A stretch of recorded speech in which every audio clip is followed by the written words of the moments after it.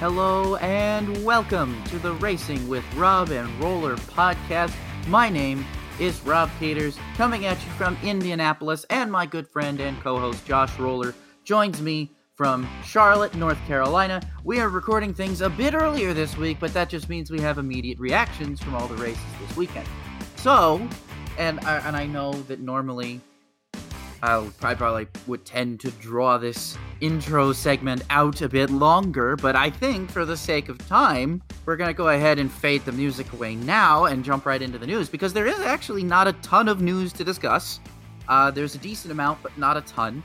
So let's go into Rob's Racing Report and start on off here with Formula One news.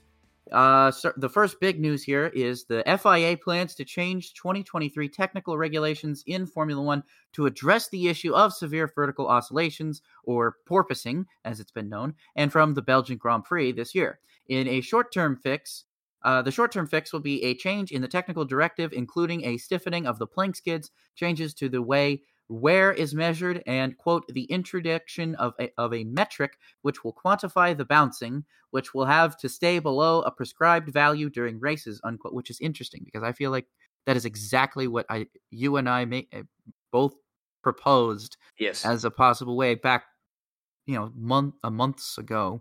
Yeah. It's interesting. Not saying we're psychic or anything like that, but yeah, it's like right after Azerbaijan. I feel like we talked about this because Lewis Hamilton literally got his teeth rattled that race. Mm-hmm. Anyway, teams were able to use this metric from the French Grand Prix to understand where their car falls and what, if any, changes they need to make before the end of the summer holiday. So interesting to see that. Kind of glad that's hopefully finally going to get addressed, because I think that's one of Mercedes' biggest issues is what's holding back their speed right now. I think that's just my opinion based upon what I've seen.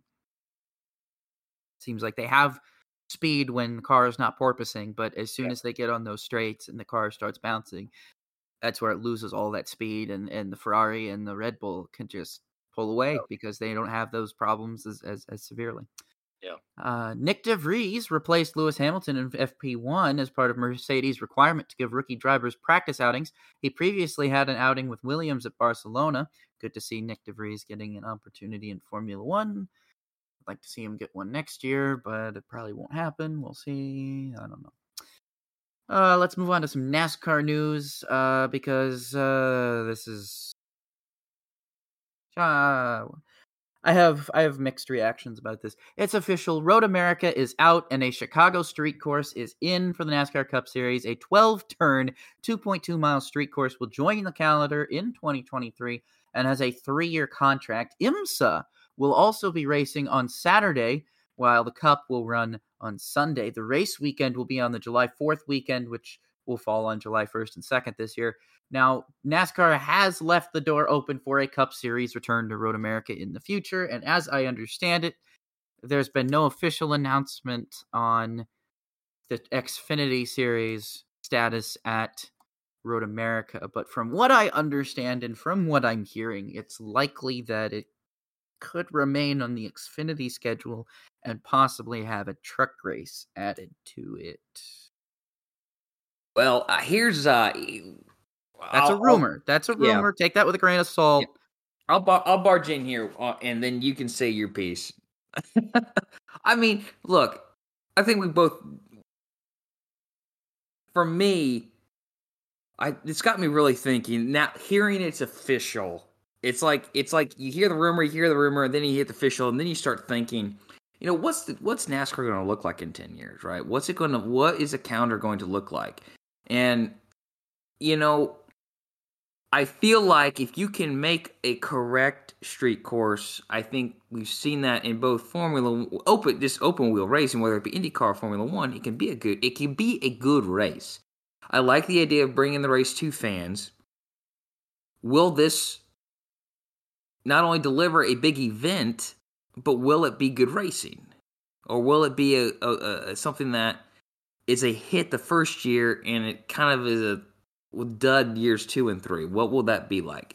I don't like it being added at the expense of Road America. That frustrates me and will forever frustrate me. I think Rob, I don't think that was fair to the crowd up there at Road America. I much rather would have seen Kansas lose a date to Chicago. However, I would like to see also Kansas lose a date to Iowa. So whatever that happens there, we'll talk more about that later in the show. But I like the idea of IMSA and NASCAR being there. I think that's cool. I hope Xfinity keeps the Road America date. Not sure how much I like trucks going to Road America. I much rather would have maybe seen an Xfinity IMSA doubleheader there. I don't know. Or Trans Am event, SCCA be there with Xfinity instead. Is trucks going to have more than 23 races next year? Where's that date coming from? What's going on? I don't know. But as long as Road America gets an Xfinity date, I guess I can stomach this. I hope it's a good event. I hope the road course works out. I liked the announcement; seemed to be pretty exciting. I hope it all works out. I hope it's not something that 3 years from now we're regretting, type of thing. You know what I mean? So we'll see.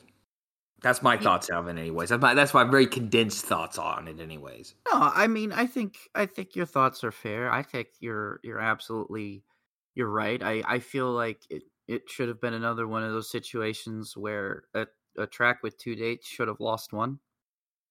In favor of instead of taking Road America off the schedule. I mean, obviously, since they've left the door open to it coming back, it's just disappointing that it lost that July 4th date, because as I've said multiple times on this show, that July 4th date I felt really, really good for Road America.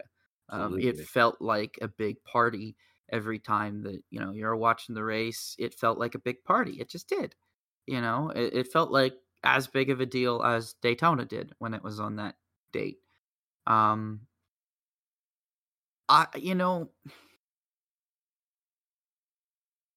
do want to, not to interrupt you, I do want to interject one thing. Putting it on July 4th is the perfect date for this race, though. I will say that. I mean, yeah, I don't have a problem with them going there. I don't have a problem with the Chicago Street Course. I mean, obviously, like I said, I think they made this next gen car in mind with the idea of it being diverse in mind. They wanted to race on dirt. They're racing on dirt. This car actually runs well on dirt when the track is actually prepared well. Right. When the track is prepared well, this car can run on dirt, which is not something most people ever expected, because people usually don't expect these heavy stock cars to produce on dirt because they're heavy and because of there's a lot of different reasons why they're not expected to produce on dirt. In the same regard, NASCAR said, okay, we want to make this car better for road courses. They've done that. I think they've succeeded at that. And because they've succeeded at that, they feel like this car can now be taken to street courses. And that's, again, perfectly fine with me. I don't mind that. I like the idea of IMSA running there. Well, that actually makes me very excited. The idea of IMSA running there. I think that would be the draw. I think for me personally, as a race fan, if I wanted to go, I would probably go on that Saturday instead of the Sunday. Not because I wouldn't want to see the NASCAR race, but because I feel like the IMSA race would be a guaranteed banger. And, obviously I'm not trying to discourage people. If they want to go to see the NASCAR race, by all means go. But for me personally, I would probably rather see the IMSA race than the NASCAR race, just because I know what I'm going to get out of the IMSA race. Whereas with the NASCAR race, it would be completely, who knows, this could be a boring snooze fest or a bonkers race or a pretty average race. I don't know. And then maybe a great race. It might be a great race, and not to say that I don't like that. I usually do like that. I felt like last year's quote unquote Brickyard was interesting for that reason alone. I didn't know what I was going to see. I didn't know what to expect, and to a point that was kind of cool. But given that option to have that IMSA race there, for me as a race fan, I'm like, yeah, that's what piqued my interest more than the NASCAR thing, was that IMSA, bringing IMSA there as a support race. Did they announce what classes? I don't think so. I really hope they bring them all. I hope or at so least, too. yeah. I mean, if they don't bring DPI, I think it's a missed opportunity. Yeah, And by the way, absolutely. this had me flashback to when did Game of Thrones end? 2019, 2020, 2019. Huh? It Okay. it it flashed back to them because I called that Bran would be the king at the end of it all. I called it, but I never tweeted it. And it was just like this with said they should bring IMSA to Oh, Chicago here too. And I thought that I'm like I should tweet it, and then it happened. I'm like, I need to start tweeting these things out. So I have it on you have record. the right thoughts, but you don't put them on Twitter. Yes, I know. Or maybe my fear is that, well, it won't come true. Then I don't know. But yeah, I hope it works out. I will say this. I think, Rob, I'm going to remind you of what my three favorite words are: Yeah. optics, picturesque, and aesthetics. Yeah. And this circuit, Chicago, checks those boxes off where it's at. I mean, if you put a street course in Phoenix, it ain't going to work out. It's not going to check those boxes off. But Just ask along the Formula way, One. well, you have to think it's an example of why it didn't work out. It's like it's horrible. But I think we have it at Chicago, where they have it along the lakefront. It's close to Navy Pier, close to Soldier Field, and My favorite thing about it was that you can go on Google Earth and it's so easy to find it. Yes, that's true. Yeah. Like that's not like unless you're a race fan, like there's certain street courses where you can't necessarily find them. Like I'll go through Google Earth and be like, "Oh, look, here's Monaco," or "Look, here's Long Beach." You know what I mean? Those two are the two that are probably the easiest to find. Right. And then there's other ones that are like trying to find Singapore is impossible. Trying to find Baltimore is impossible too. Like, or you second guess. Like, does it really do that? Yes, it does. Yeah. It does cross a railroad track. You are correct. It does. San Jose did too. Let's not forget that. That's San Jose. Yeah, that is true. Yeah. Thank goodness this one doesn't. Yeah, no kidding. But I'm looking. I'll look forward to it. If I don't have it, if I don't know where I'll be in 11 months necessarily, scheduling wise. But I might, if I'm able to, I might buy a ticket to this race next year. I will say that. I'm the same. I might, at the very least, go see, like, I might, at the very least, go see the IMSA race. Like, I mean, I would go see, like, NASCAR practice and qualifying, but I would mainly go there for the IMSA race, which is, Yeah. And, actually, If you're smart, I've heard rumors now that Indianapolis is coming back to the IMSA calendar, too, so. Let's go. Let's go. But the other hot rumor is that it's replacing Mid-Ohio. Oh, really? Yeah, that's the hot rumor. Why don't they just add 2 races to the calendar? Make it 14 races instead of 12. I don't know, Josh. I don't know. You don't go breaking my heart. Like, you got me all excited, and then I know. How do you think I felt when I read that? How do you think I felt when I read that? Everybody is like conflicted. It's like, yes, finally they're going back to Indianapolis. This is good. This is generally good. People have wanted this, and then it comes at the expense of Mid-Ohio, and everybody's like, oh, that's not cool. You can't just do that. You can't just give us this piece of cheese and then tell us that it's like expired. Yeah, that's not cool. I mean, I've been an advocate. I think IMSA just needs 3 or 4 more races to its calendar, and on top of the 12 they go to. There's so many beautiful racetracks in the United States that IMSA could be going to. Yes. And they don't. And I mean, obviously going to Indianapolis is a great one. And again, not hating them going to the Chicago street course, but it's a bummer. It's a bummer when long-standing tracks get phased out for one reason or another.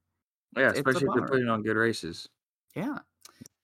Okay, let's talk about more NASCAR stuff. Napa Auto Parts has extended its 26-race primary sponsorship of Chase Elliott, signing a multi-year contract. That's really good for the sport. Obviously, Napa's still getting an ROI on that. Well, if you're sponsoring Chase Elliott, you're probably getting an ROI on it. But yeah. In the same regard, of anyone who's sponsoring Bubba Wallace is probably getting an ROI on it too. Yeah. Right now. I mean, those are 2 guys that you're definitely getting an ROI on. Speaking of Bubba Wallace 2311, Denny Hamlin shared that 2311 will have their own pit crews beginning in 2023. Good move. news for everybody involved in that team. Yep. Not renting the TRD practice squad for once, which is essentially what they've been doing. Yeah. Yeah. Good for them. In-house people, you have no one else to blame but yourselves what they don't perform. Exactly. And then too, there's more that they can do. They're not renting a practice squad. That's the thing, There's more that they can do. They could fire people if they need to. Exactly. They could keep, and they can hire the right people, fire the wrong people.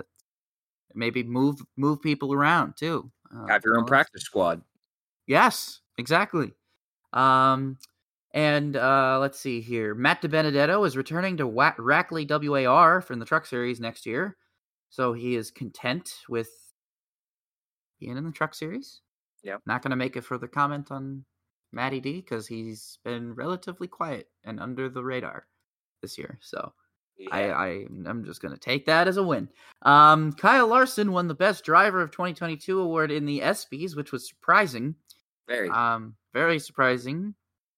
I feel like, I don't know, I almost expected backlash for that, but I didn't see very much. There was very little backlash. I mean, I think the one thing I think it was probably between him and Max, and I think the thing that sold whoever this committee was who decided it was he won on so many different levels of racing, so many different types of cars that you say, well, Max Verstappen's a one-trick pony, and he won, he's racing in Formula One, and you have a bunch of backing with him, but Kyle Larson won in Cup, late model, sprint cars. I mean, it says best driver. It doesn't say best, it's just best driver. It doesn't say best season in any single series. It says best driver. And I don't know. I feel like who drove. I mean, if Max Verstappen did a WEC race or something and won, I'm sure it would. Yeah, that probably wouldn't have happened but if he won some sports car race, not necessarily Le Mans, but any sports car race, I'm sure that would have probably put him in the same. That would have made things harder because it would have given him a leg up or the same leg that Larson had in that case. I mean, I don't know. It's interesting. It was interesting. Not to say that Larson didn't deserve it, because I think you can make an argument for Larson and you can make an argument for Verstappen. You could have made an argument for all of the nominees, and that's what's so crazy about the ESPYs is sports awards show. Yeah. Okay. And the Tour de France winner never gets an ESPY, which is always weird to me. I don't understand. And as I've always said, that should be worthy of an ESPY alone, as I still believe it's one of the hardest things to accomplish in all of sports. Period. And they don't even recognize it at the ESPYs. They don't the previous winner doesn't even get put in. Tadej Pogačar doesn't even get put into the category of best overall athlete or most or whatever. He doesn't even get put in. And it's did you not watch what the guy? I mean, maybe not this year, but last year and the year before that, definitely. I don't know. That's another problem I have with the ESPYs. Not to say that I hate them, but. Okay, last piece of NASCAR news, which is relatively fresh in our heads, I guess. And this is kind of concerning still to me, but I'll talk about this in a minute. Kurt Busch was deemed unfit to race Sunday at Pocono and was replaced by Ty Gibbs in the number 45 2311 Racing McDonald Toyota. He finished 18th, but then was elevated to 16th following some disqualifications. I'm concerned about this because when I saw Kurt Busch's hit, it didn't seem that bad. And now he's got concussion-like symptoms, and this is the thing that's happening continuously. Still, we're seeing this is it, and I don't want to say NASCAR dropped the ball in safety, because I don't think that they would do that, but definitely this new car is way stiffer than the Gen 6. This next year car is way, and you see it, the way these crashes happen when you compare the two. It just doesn't seem like there's a lot of give. The car hits and it doesn't bounce off the wall, even if it hits the safer barrier. It doesn't even look like it crash or crumple zones. No. Yeah. You don't. The damage of these cars, these cars can hit, dead with the rear of the car, dead center on a wall, and it not look all that bad visually. And that's the thing that kind of makes it misleading, is because, oh, well, it doesn't look that bad visually, so it must not be that bad. And then you find out, oh, the driver's like injured, or he might be concussed or something. It's like, well, how did this happen? The crash damage doesn't look that bad, but every time it just seems like every time I see this, the car does not seem to have that give. Like, there's no parts coming off the car like you would expect to see with crumple zones, with energy dissipation. The car kind of hits the wall and doesn't really, it doesn't chain. It stays there. It kind of is just a and it'll, all of the energy it has to be absorbed somewhere, and it doesn't visually look like the energy is being absorbed. And it worries me, especially now after this, seeing Kurt Busch's crash, seeing other accidents that have caused other similar driver injuries or similar concussion-like symptoms. It makes me seriously wonder what is absorbing the energy in these cars, and is the driver absorbing more energy than they have in both the COT and the Gen 6? Yeah. I mean, it's very, yeah, the crash, when I was driving back and I get a text saying, hey, yeah, Ty Gibbs is in the 45. I'm like, what? And I'm like, why is that? And I looked at, and I didn't get a chance to look at the crash, like, was done driving, and I'm like, oh, that really didn't look all that bad. And another thing that could have happened was there a failure in the Hans device too, like we saw with Ricky Stenhouse in the Daytona 500, or something wrong there? I'm not saying you're wrong. I think the car is definitely stiffer. These cars are not.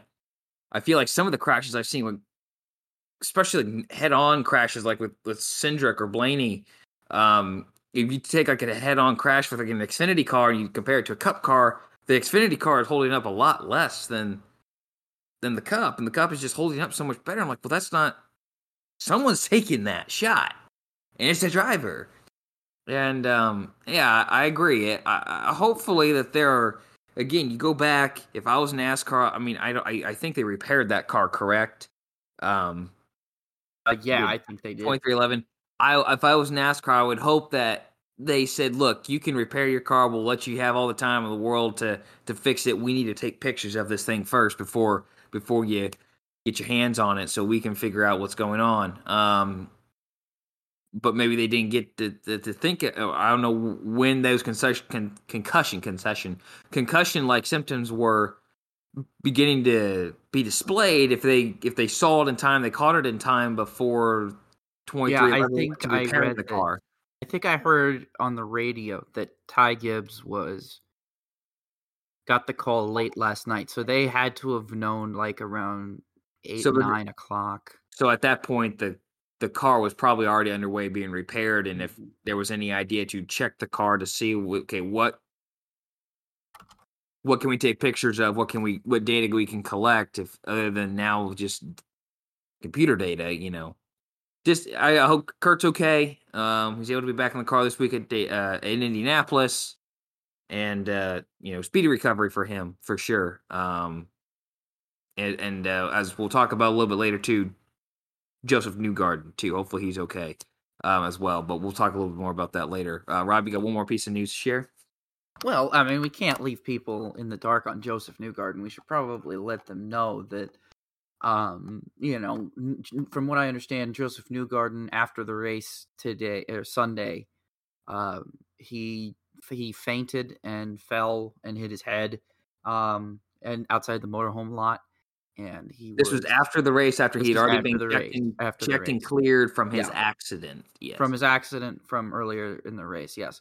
He was then, because of the concert traffic and everything, they airlifted him to the hospital, I believe in Des Moines. Right, yeah. Des Moines is not too far away from Newton, Iowa.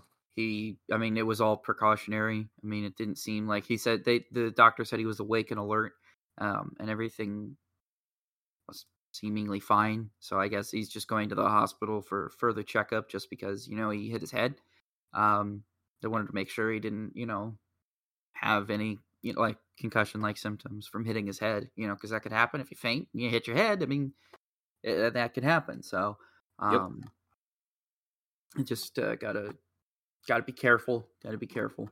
But yeah, it looks like hopefully he'll be okay and good to go for the Indianapolis road course next week. I'm gonna move on here to the next piece of news. The last piece of news for the week is supercars related, and it's kind of some sad news here. It was announced last week that Pukekohe Park in New Zealand will cease all motor racing activities after April 2nd, 2023.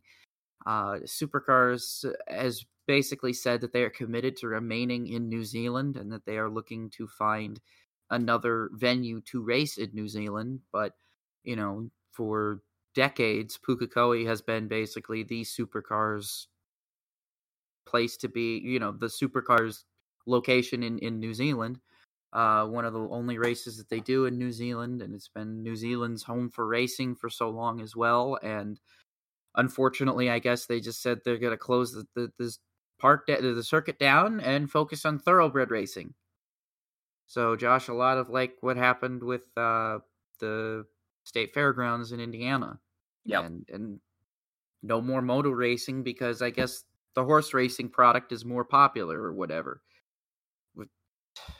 Arguably. I don't know where that... What, it's got to be because of the betting. It has to be. Yeah, it's absolute. Why can't you bet can on... bet on races now, too. Yeah. Yeah. Why not? What's the difference? Cost. Have a sports book outside the racetrack, too. Make the same revenue. I'm sure the same. Sure, it's just cost related to running an auto race compared to a horse race, and which I don't know if that adds up to throwing away a rich history of auto racing, whether you're talking about the state fairgrounds in Indiana or in New Zealand. I don't think that's worth that. So yeah, it's extremely sad to see. The good news is some people got some time to lobby to not make this a reality and continue auto racing there. I mean, I like Pukekohe. I think it's a cool little racetrack, and I hate that they have made this decision personally, and it's just a bummer. I hate when racetracks close, especially for reasons like that, because I don't have any major issue with horse racing, but you can't sit here and tell me that a horse race is more exciting than an auto race. If it's not the Kentucky Derby, I don't care. Precisely. I was about to say, like, unless it's part of the Triple Crown and there's a potential for a horse to win all three.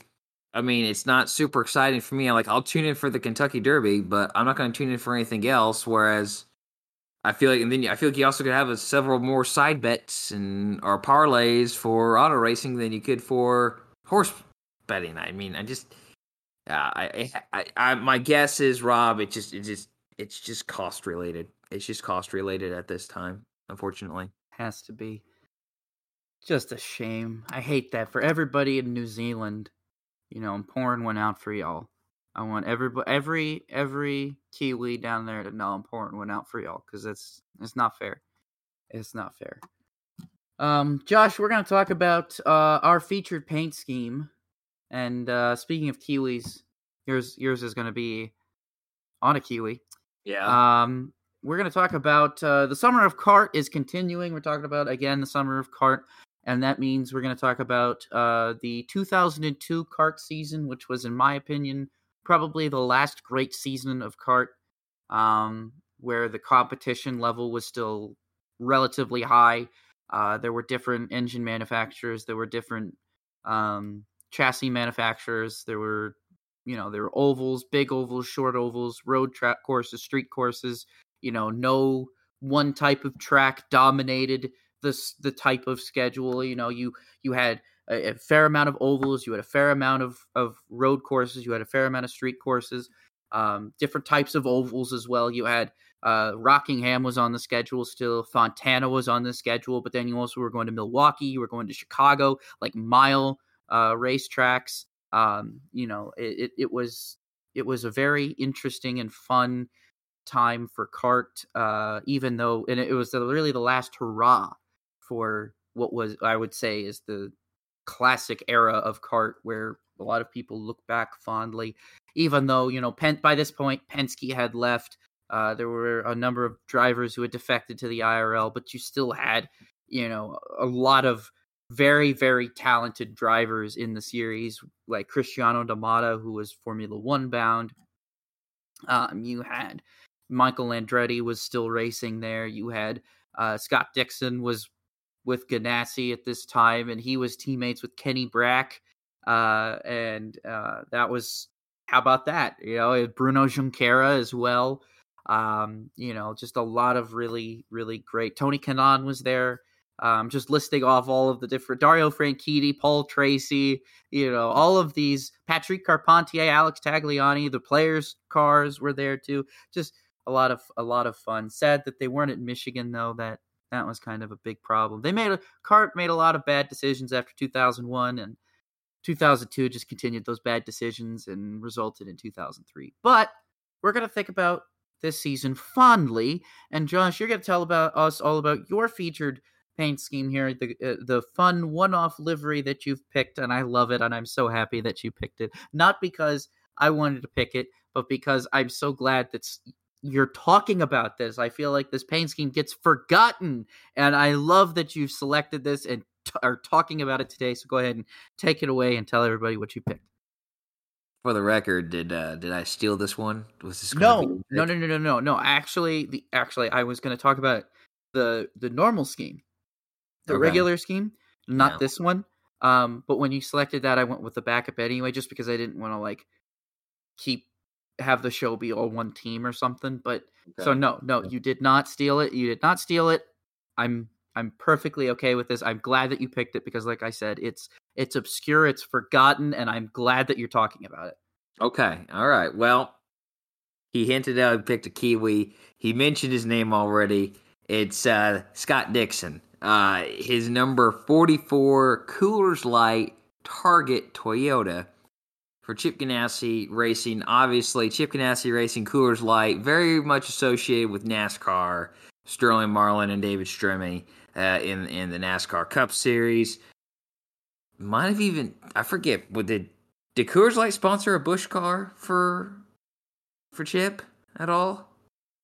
I don't believe so. Okay, I don't think so either. I can't think of one. But Coors been in NASCAR for a long time. Chip Ganassi from 01 to 06. So they were there for a while with them, but they were there before then too. With they were there. Yeah, it was Savco, but with Chip Ganassi there for 6 seasons. But this was a one-off scheme here, as he mentioned, primarily a silver livery, very familiar with the Cup car.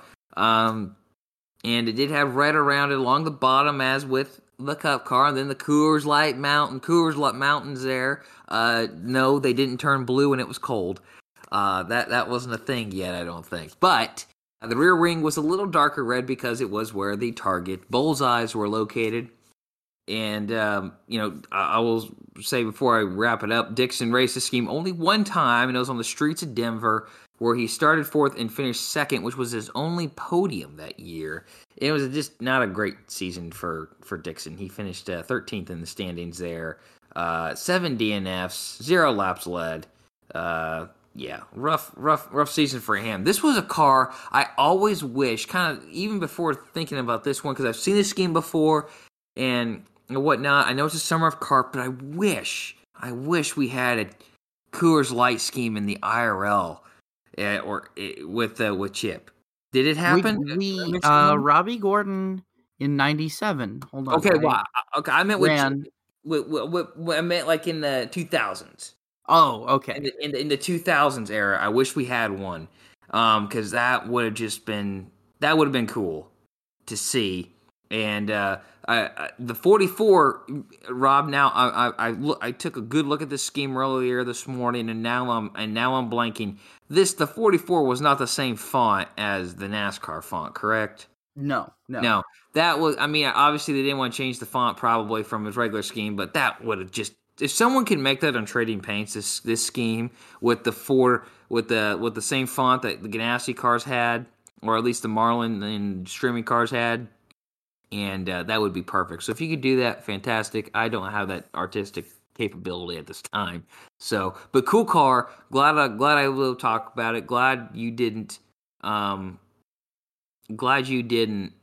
to pick this one, Rob. So, I just dropped. Nobody else can see it, but this is great radio. But I just dropped a picture of that Robbie Gordon. You did in the chat here for you, so that you can see what it looked like. When he was there in 1997 at the Indianapolis 500. Well, just think about what if Dixon took instead of Target, or what if whoever, I can't remember the early teammates there in the early 2000s that Dixon had in the IRL. Darren Manning. He had Thomas Schechter in 03. He had Darren Manning in 04. It was supposed to be Tony Renna, but it ended up being Darren Manning. Yep. And then in 05. He had Ryan Briscoe for a little bit in a third car, and then also Darren Manning in the 10. And then 06, that's when they brought Weldon in, and then they didn't have a third car really again, but they had a third car briefly for Ryan Briscoe. So I wish they had that Coors Light sponsorship on that second car. Him. Hold on now. You know what? Buddy Lazier had a Coors Light sponsorship too in 2002.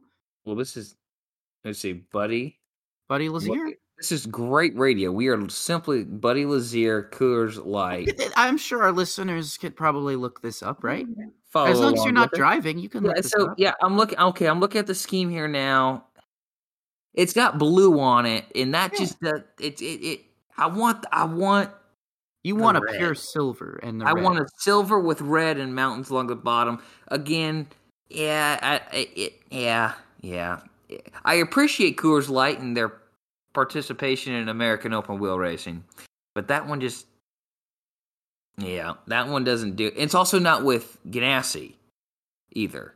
I want a Ganassi. I mean, you're right. I'm looking at this now too for you, and I love those Ganassi cars from CART back then, and from the IRL, all the way up from until 2006, so all through 2005. That white on the front nose, and then the red side pods and the red or white rear wing. I love that. But now I'm looking at this one too, and I kind of see more of what you're talking about. There's no blue around here or anything. It's just the red and the silver and everything. So I can definitely see where you're coming from there. Almost kind of reminds me of that paint scheme they ran in 2014 at the Indy 500, celebrating Target's 25 years, I think, involved with Chip Ganassi. Which year was that? 2014? 2014. Yeah, Kanaan and Dixon that year drove silver and red. Yes. Yeah. It actually, when I first saw that scheme that Buddy Lazier drove, I actually thought about the Bell South car that Ted Musgrave raced after Kenny Irwin Jr. passed away when it was a 0-1. Different team and everything. That's actually the first car that came to mind there. But so anyways, just to put a bow in that for mine, Coors Light, always a good choice, always a good paint scheme. But definitely prefer the Chip Ganassi. Definitely prefer the Chip Ganassi one. So Rob, why don't you tell us about yours then? I'm still looking at yours and remembering just how hot that was, and remembering why are we not going back to Denver? Why are we going to all these street courses? Why is IndyCar going to all these street courses? And they're not considering Denver again. That course was awesome, first and foremost. That course was awesome, and it was challenging, and it had great passing zones, and it had a lot of great action on it, and it was in a market that just really is in need of some kind of auto racing, especially with Pikes Peak not having any major racing series there, Colorado National having not having the ARCA West here this year, I'm like, dude, why are we not going back to Denver and having a revival? I mean, we could revive that Houston street course. Why can't we revive the Denver street course? That's what I want to know. We need a race in Denver. There needs to be a race in Colorado and in Denver. And they had that race, and it was exciting. It was a fun racetrack. It's a good racetrack. And that paint scheme ran there. Just, I don't know. Anyway, my featured paint scheme is going to be Dario Franchitti's Team Cool Green, but it wasn't green. It was blue. It was blue. And I love this because Paul Tracy had a similar scheme, and it was instead of the typical green and white, they had this kind of the cool green cars had like this silver feel to it, like almost a chrome kind of look to their cars that year. And Franchitti ran a blue paint scheme in 2002 instead of a green one. So Paul Tracy had the green, and it was a different shade of green. It was kind of a little bit darker, and combined with the silver looking. And then Franchitti had kind of like this dark blue with this kind of chrome look to it, and then the silver part on the top. So you got these blue side pods and this blue rear wing, and then the silver front nose, a silver engine cover, and everything. Yeah, just an absolutely beautiful looking race car. Paul Tracy's too, but I like Dario's because it was so different. It was blue. It was like this is the Team Cool Green cars. Like, they've been green for the last several years, like about 5 years at that point, that they had been racing that type of car, and suddenly it was blue again. It kind of gave throwbacks. It was 27, so it kind of gave a little weird throwback to the 27 that Jacques Villeneuve ran at the 95 Indy 500. Number of reasons why I like this, but then also let's not forget that Dario statistically had one of his better seasons in kart this season, finishing 4th in the championship and notching three wins, one at Vancouver, one at Montreal, and then one at Rockingham. He won in the United Kingdom. He's the last Scot, UK-born driver to do that in an IndyCar, I believe, to win in his home, not country, because he's not from England, but he's from Scotland, but like his home kingdom, I guess, United Kingdom. Yeah. Winning in England. Really cool. Overall, he had more podiums than that. He had a second in the first race at Monterey. He had a third at Motegi. He had a third at Portland, a third in Chicago. And so he did fairly well. Not as good as he did in 99 when he finished second, and not as good in 98 when he finished third, but still 4th in the championship was really, really good. Kind of just continued to prove the kind of quality driver Dario always has been, and always, I think, will always go down in history as probably one of the best drivers, probably of the 90s and 2000s. Like, I agree. Anything. I agree. Absolutely, hands down. Anyway, but that's my featured paint scheme. I wanted to talk about that. I really like that. It's a fun one to get to talk about. So let's go ahead here and shift on in. See what I did there? To the upshift and downshift segment of the show with the bonus question. If you're new here, let's refresh your memory. Upshift means you agree. Downshift means you disagree. We're going to be presented with a series of hypothetical questions and/or statements, or just in general statements. Just, what do we agree? Do we agree with it? Do we not agree with it? How do we feel about it? Go ahead and start off with this first one. A Formula One French Grand Prix at the Bugatti circuit in Le Mans would be preferable to one on the streets of Nice. How do you shift on that one, Josh? I'm going to go neutral right off the bat here.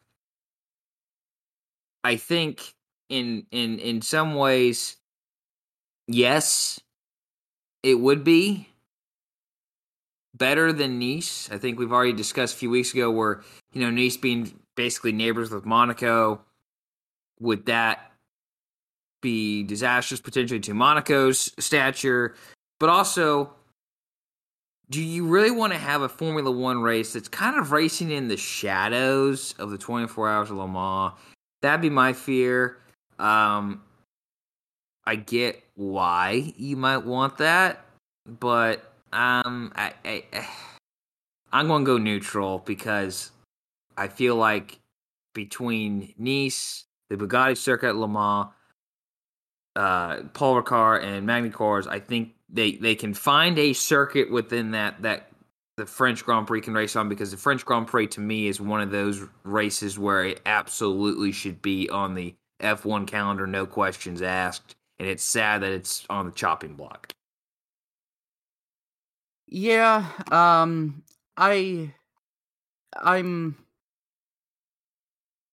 look, I don't know how to feel about this one. I don't hate Paul Ricard like everybody else does. I think that they should use a different layout, and Yeah. you could make for a much better race if they just used a different layout. Yeah. But in general, I don't hate it. So, but obviously, I'm gonna prefer one no matter what on a permanent circuit. Not the Bugatti circuit though, as much as that. I don't know. I don't think F1 should be at Le Mans. That just sounds wrong to me. I mean, It's because you got the big 24-hour race there. yeah, And it's going to play second fiddle in its stature. yeah. You know? Or it's If you gonna want to try bring and one F2 up or it or if you something. want to put F2 or F3 there, great. But I What? don't think Formula Regional, maybe. okay, well, whatever. I'm just talking about like stature wise. F1 is not F2 and F3. They're never going to beat Le Mans, right? But No. Formula One, you're competing with. I don't like the idea of F1 at Le Mans. I'm sorry. Yeah. Boy, interesting, fun question. Next one here. A Toyota executive said that Toyota and Joe Gibbs Racing are, quote, contingency planning for Kyle Busch's possible departure if a deal cannot be reached. Do you upshift this or downshift this, Josh? I mean, you kind of got to be contingency planning, right? So I kind of got to upshift that. I feel like it's sad it's gotten to this point that they lost a potential sponsor in negotiations. They have more on the table potentially to fill out the schedule. I mean, or fill out the calendar of races for Kyle Busch. And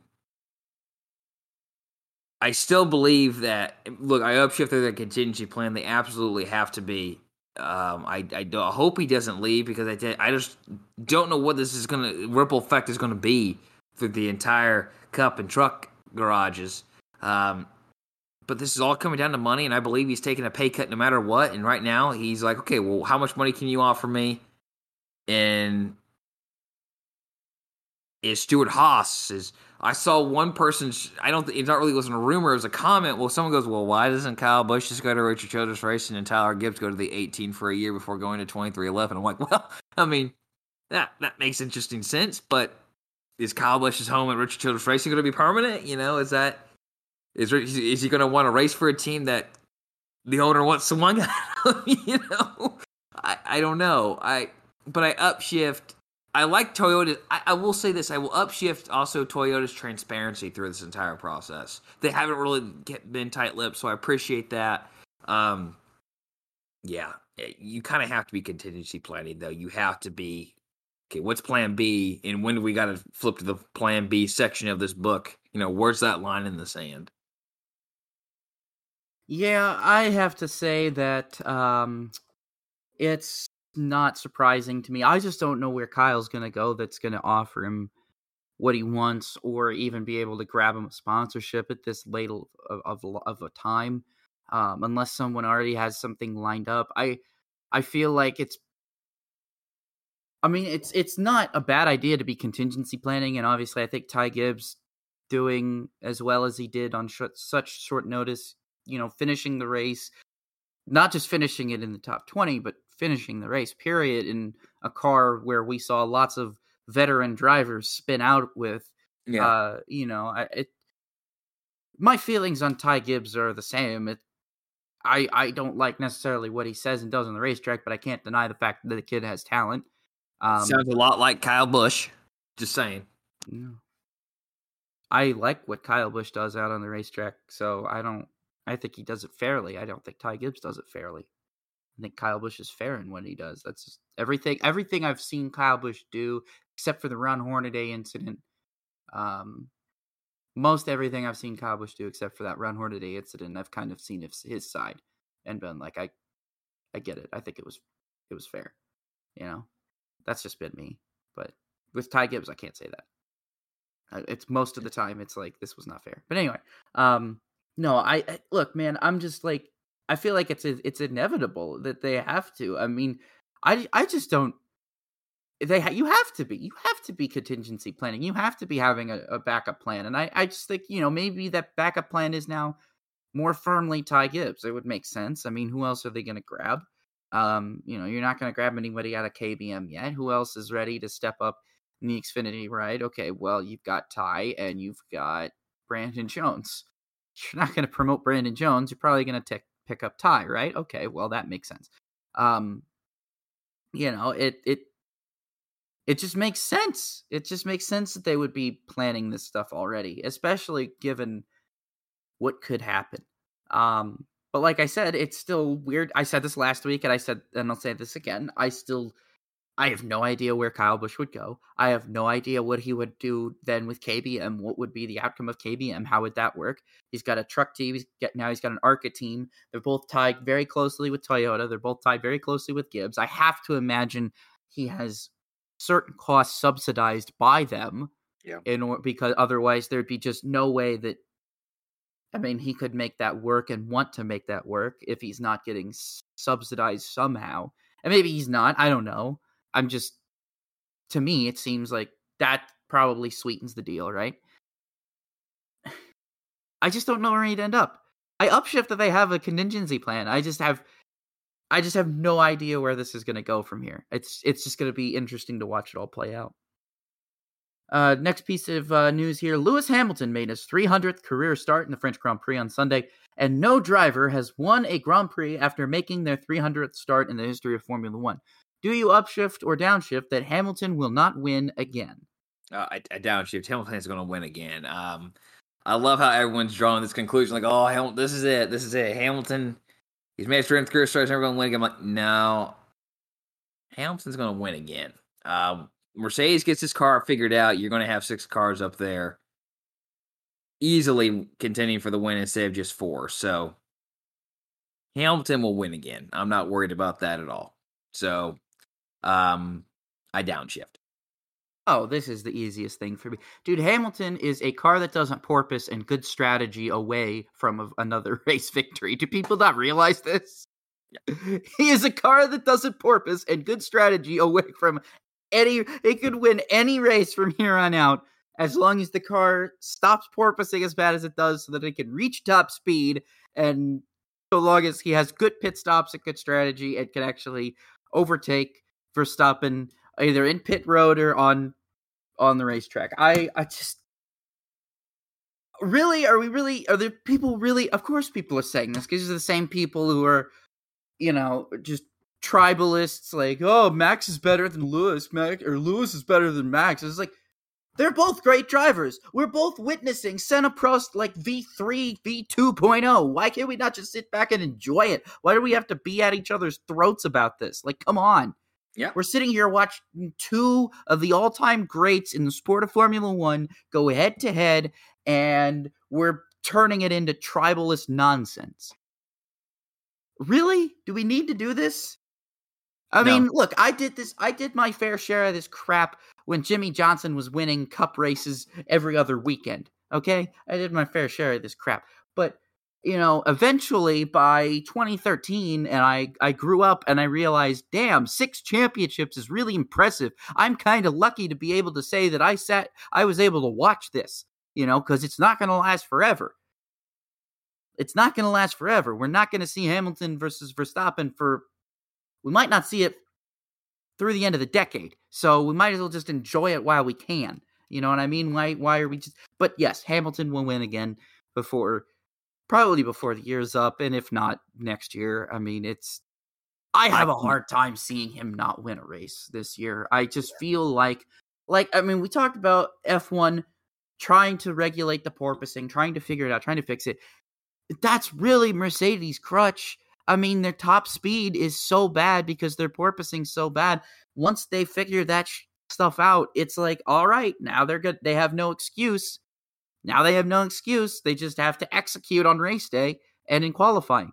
It's like, okay. Why are we then counting Hamilton out and already saying he's not going to win again? Like, really? Oh, Hamilton has one season where his best finish is like third, and everybody throws a freaking X all like it's crazy, like it's the end of the world. Like, he still has a podium. Like, he's clearly still performing at a high level, people. Like, what are we? Formula One tribalism is ridiculous. Next question, because I'm going to lose my mind with that if I keep going on. Oh, I'm going to lose my mind with this one. With Road America losing its NASCAR Cup date, if Kansas Speedway retains 2 dates in 2023, the system of who gets dates is broken. Do you upshift or downshift, Josh? Yes. I knew exactly what you were going to say. Yeah, I upshift. Look. Kansas Speedway puts on some great racing, but it's struggling to get fans in the stands for both races. For whatever reason that would be, they're struggling. Road America, I think I said this on this show a few weeks ago. If you had a one-lap bicycle race, they'd sell out. People would go out there to watch it because Road America has its own cult following. And to lose that, I felt, and you say, well, Kansas is going to keep 2 dates. I feel like you're saying, okay, well then, if you bring out fans, that's still guarantee of keeping a date then. Whereas we said like a year ago or a year and a half ago, if you don't bring fans, you're not going to keep the date. So I feel like, yes, the system is broken. Rob, we said it on, I don't know if we said it on the show, but there was we were going through a scenario that may have included rumors or not, where I said, well, maybe a Richmond date goes to Memphis, a Kansas date goes to Iowa, and forget the other track. A Darlington date may go to Milwaukee or something like that. You know, that would have been fantastic in my mind to gain Memphis, Milwaukee, and Iowa all on the Cup schedule. Kansas doesn't deserve 2 dates. Plain and simple. And I would love to see the Kansas date in the spring shift to Iowa. Kansas can keep its playoff date. I feel like that's a really good playoff track. It produces good racing, but the stands are just not full. So, yes, if I look at the 2023 Cup schedule and Kansas has 2 dates, the system is broken. You know, it's pretty obvious the system is broken if Road America loses a date, despite having incredible attendance and doing well financially for the track, doing well TV ratings wise. Just, I mean, I'm just, it just doesn't bode well. It doesn't, and I think it proves still too that NASCAR is willing to take risks. NASCAR is willing to take way more risks than now, probably, than they ever have been in history. What you got to say? I was going to say, this whole Chicago Road America move is the most Brian France move we've seen in a long time.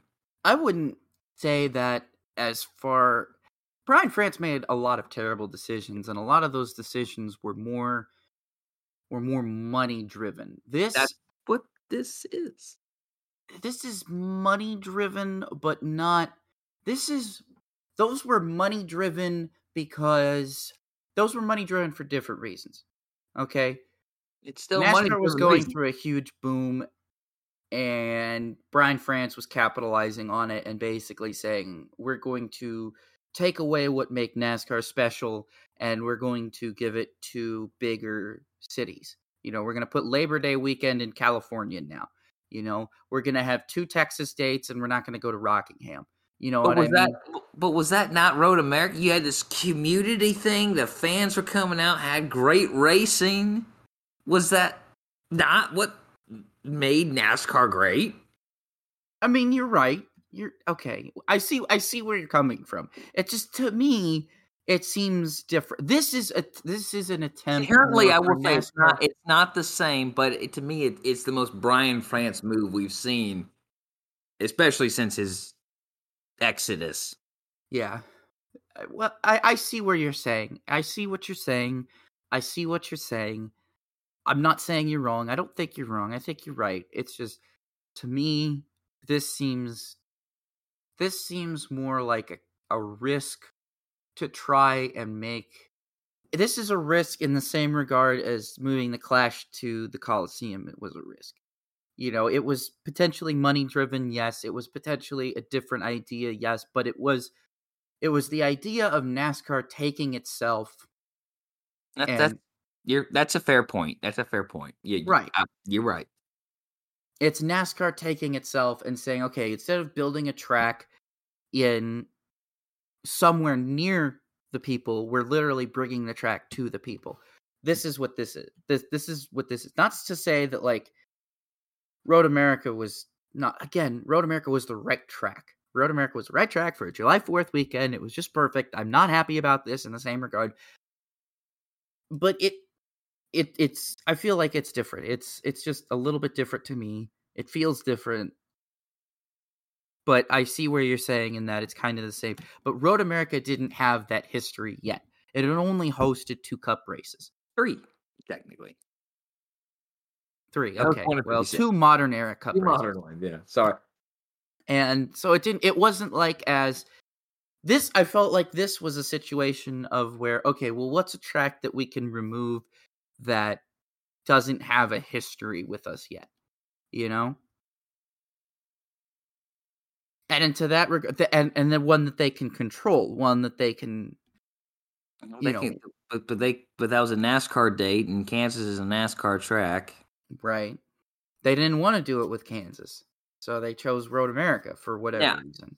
Well, I will feel better again. Not to interrupt you, but I will feel better about this whole thing is if Kansas does lose a date to a track that is a new market, or that is bringing, like if you go to Memphis, okay, well, the Memphis and Arkansas people will feel better. If we would go to Iowa after this, we'll talk about here in a second, this major successful Iowa weekend, or maybe they go to Milwaukee with it, as crazy that would be. But, the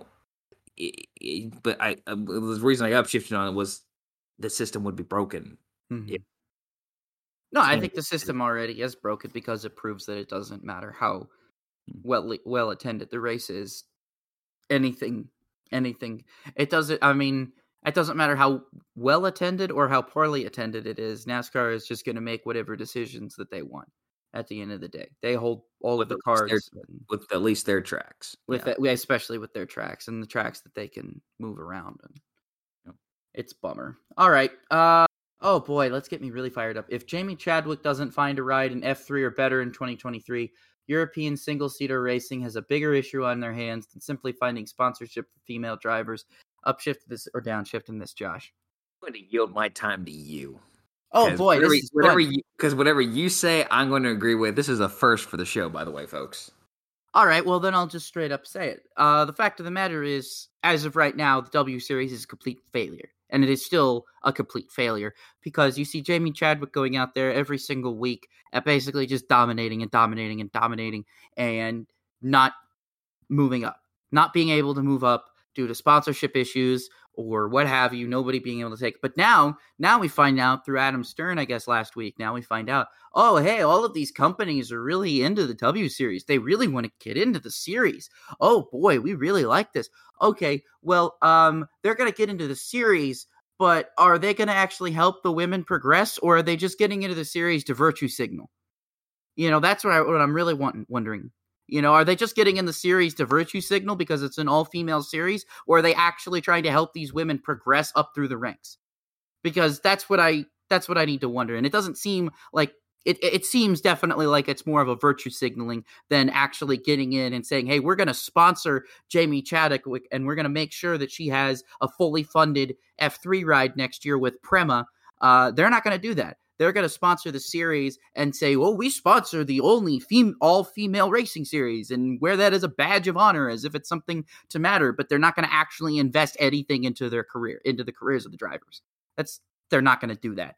And that's what's really bugging me. And Pippa Mann brought up that same point, and she was talking about it, and she's absolutely right. She's someone who, if she was racing now, as opposed to like when she got her start, I'm sure she'd be like, all right, I'm going to try and take these opportunities. She probably wouldn't like the W Series even then, but if it offered her opportunities to progress her career, I'm absolutely certain she'd take it, like a lot of the women in the W Series are doing.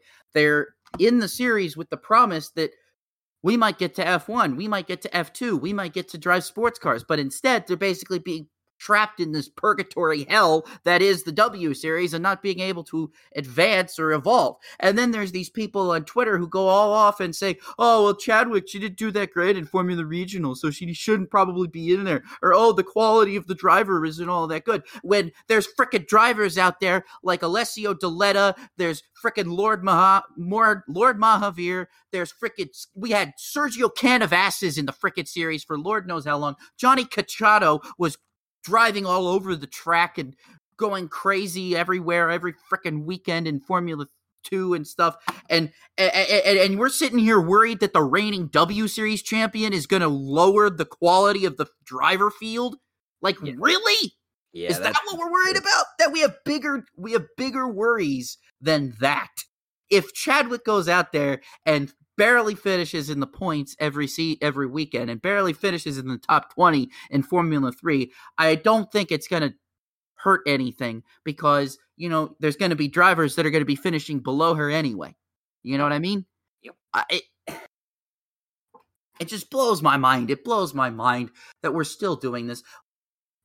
The W Series, it continues to put on this facade to me. It just continues to put on this facade that it's trying to help promote women when no, you're obviously segregating racing. You're obviously starting this segregation of racing because these sponsors that are getting involved here are not going to sponsor Chadwick in F3. If they sponsor Chadwick in F3 next year, great. That means they're doing their job, but it's not likely that that's going to happen. What's that, Josh? What you got to say? I was just going to say that the reason they might want to, they probably want to sponsor the entire series is that while it may not be, well, it could be, but it may not be cheaper, the exposure will be bigger because it's sponsoring the whole series than this. So it's virtue signaling. Yeah, it's virtue signaling. It's absolutely, it's what's the biggest problem in the world right now is virtue signaling. So that right there, the promise that we saw, like what we heard a few months ago, it's just not coming to fruition. What I will say here if you have anything else to say, is that if the W Series champion doesn't have a guaranteed scholarship ride to a F3 seat the following season, there's no point in racing this championship because it is absolutely, it's just becoming a virtue signaling series that, hey, these women racers were giving them a chance to win a championship. Are you? Are you though? Really? And it gets me really mad when, people are like, oh, but they don't have the opportunities to race against the men. And yeah, because you're blocking them from that. Yeah. You're taking this idea of this all women series and promising them these opportunities and then just trapping them there. You're not actually helping them at all. You're basically just trapping them in this championship and they can't get out. It really bothers me. It makes me sad as a race fan and as someone who grew up watching IndyCar races with 5 women competing, and sitting here and being like, it's not like they can't do it. They've done it. Yeah. Look at Danica Patrick. Look at Simona De Silvestro. Look at Anna Beatriz. Not just IndyCar, but in other respective disciplines, they've been very, very good. Tatiana Calderon has been excellent in sports cars, but she didn't do so great in F2. Yeah, but thank God she was in F2 so she could get the opportunities in sports cars and in Indy cars that she has. Chadwick's not getting any opportunities in anything because she's stuck in this perpetual purgatory that is the W Series, when she should be there and getting sponsorship from people saying, hey, we want to take you IndyCar race. Hey, we want to take you to Le Mans. Hey, we want to take you to F3. That's what should be happening, and that's not happening. And it's just ridiculous to me because it feels like to me that the W Series is perpetuating this stereotype that women can't compete or can't race against the men, when I literally grew up over the last 20 years seeing that be proven as false right before my eyes. Like, I've seen women race. I've seen them succeed. Look at Danica Patrick's Indy 500's results and sit here and tell me they can't do it. I don't know what more people want out of this. I don't know what more I can do. I'm just getting so frustrated. It's getting me to the point where I want to support the W Series because I want to believe in that goal of progressing women through the ranks of racing and giving them the opportunities that they wouldn't normally have. But it's getting harder and harder to support something that's very clearly just being used to segregate racing into genders, and I'm not okay with that. And I firmly believe that the segregation of the sexes in racing brings the sport back several years, because we're one of the few sports in the entire world, if not the only sport, that can say, we are the only sport that can say, this is men and women competing together on an equal playing field at the same time. There's no other sport in the world that I know of that can say that. I mean, tennis, maybe, with mixed doubles. Maybe tennis. I would say tennis is probably the second best. Tennis with mixed doubles is probably the closest you'll ever get. Right.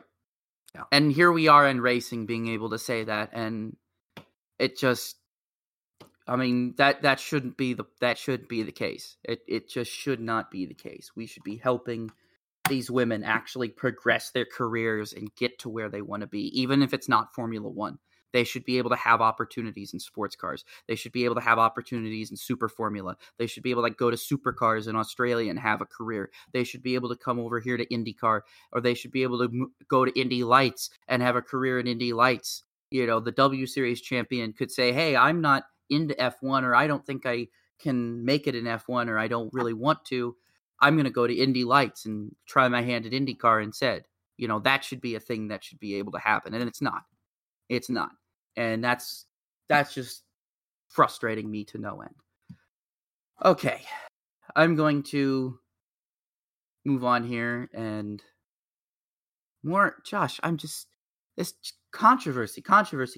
This next question is going to boil my blood. The best racing ticket at Indianapolis would be if the IndyCar Series raced on the road course before the Cup Series on the Indianapolis Oval on the same day. Do you upshift or downshift that, Josh?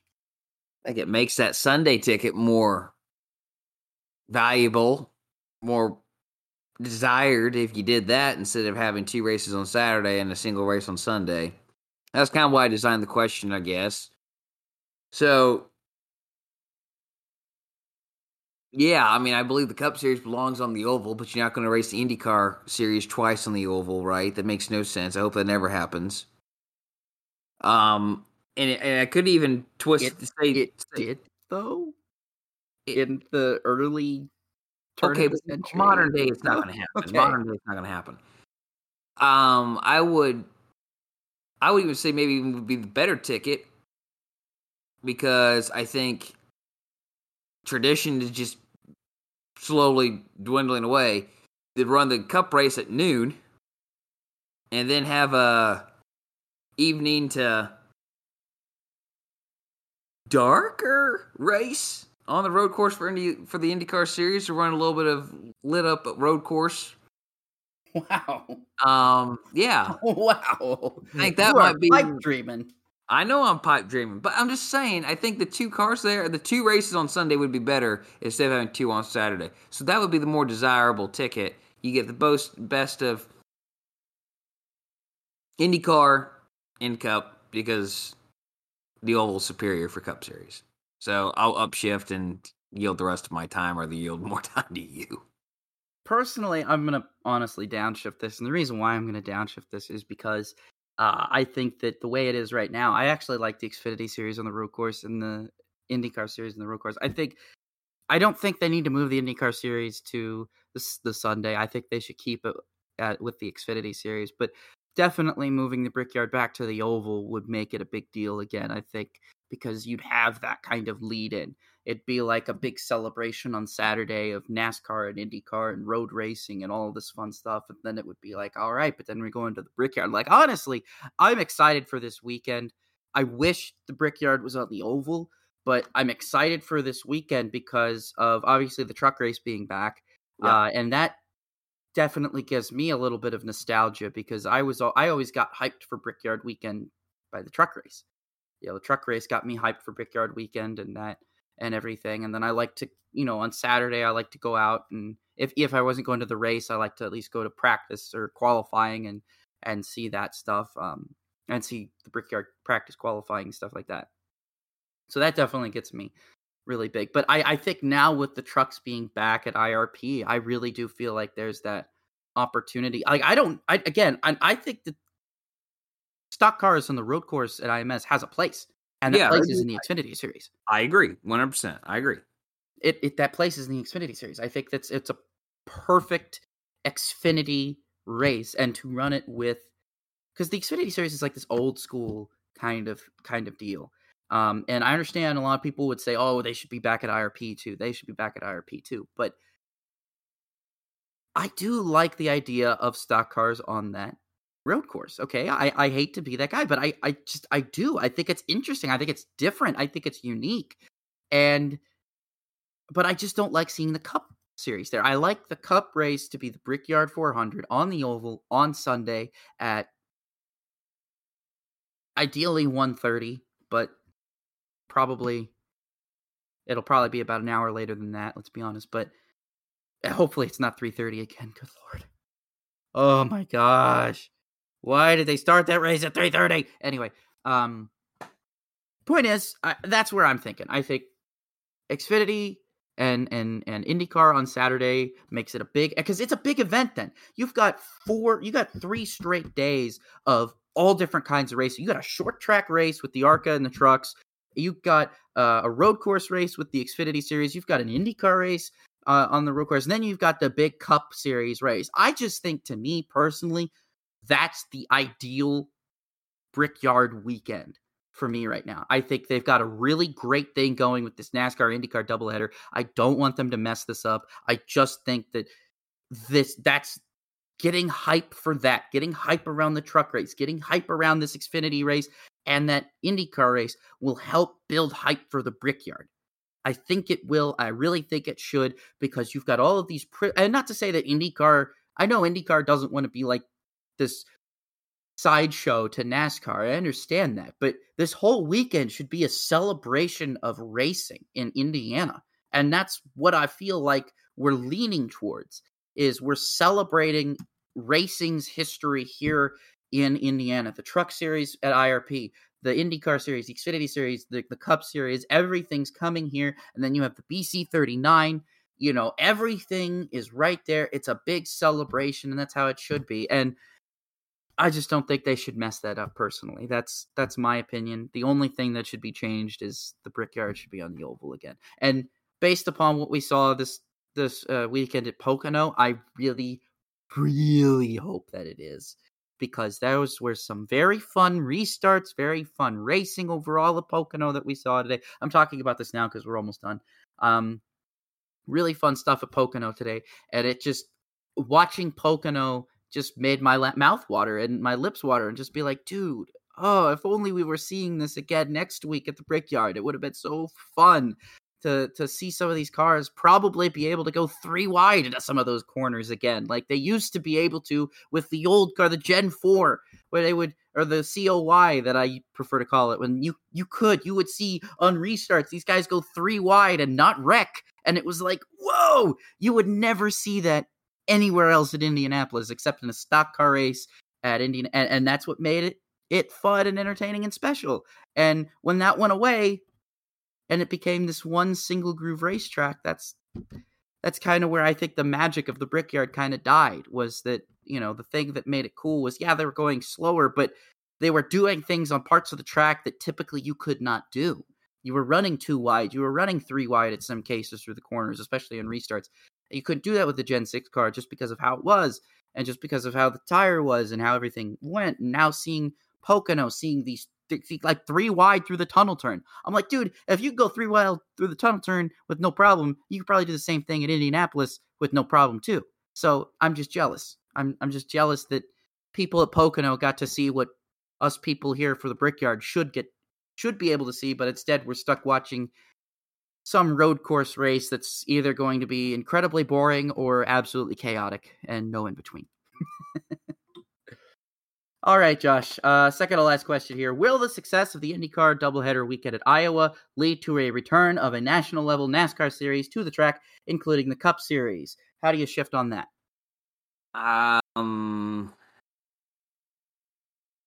You know, I just don't know. I don't know.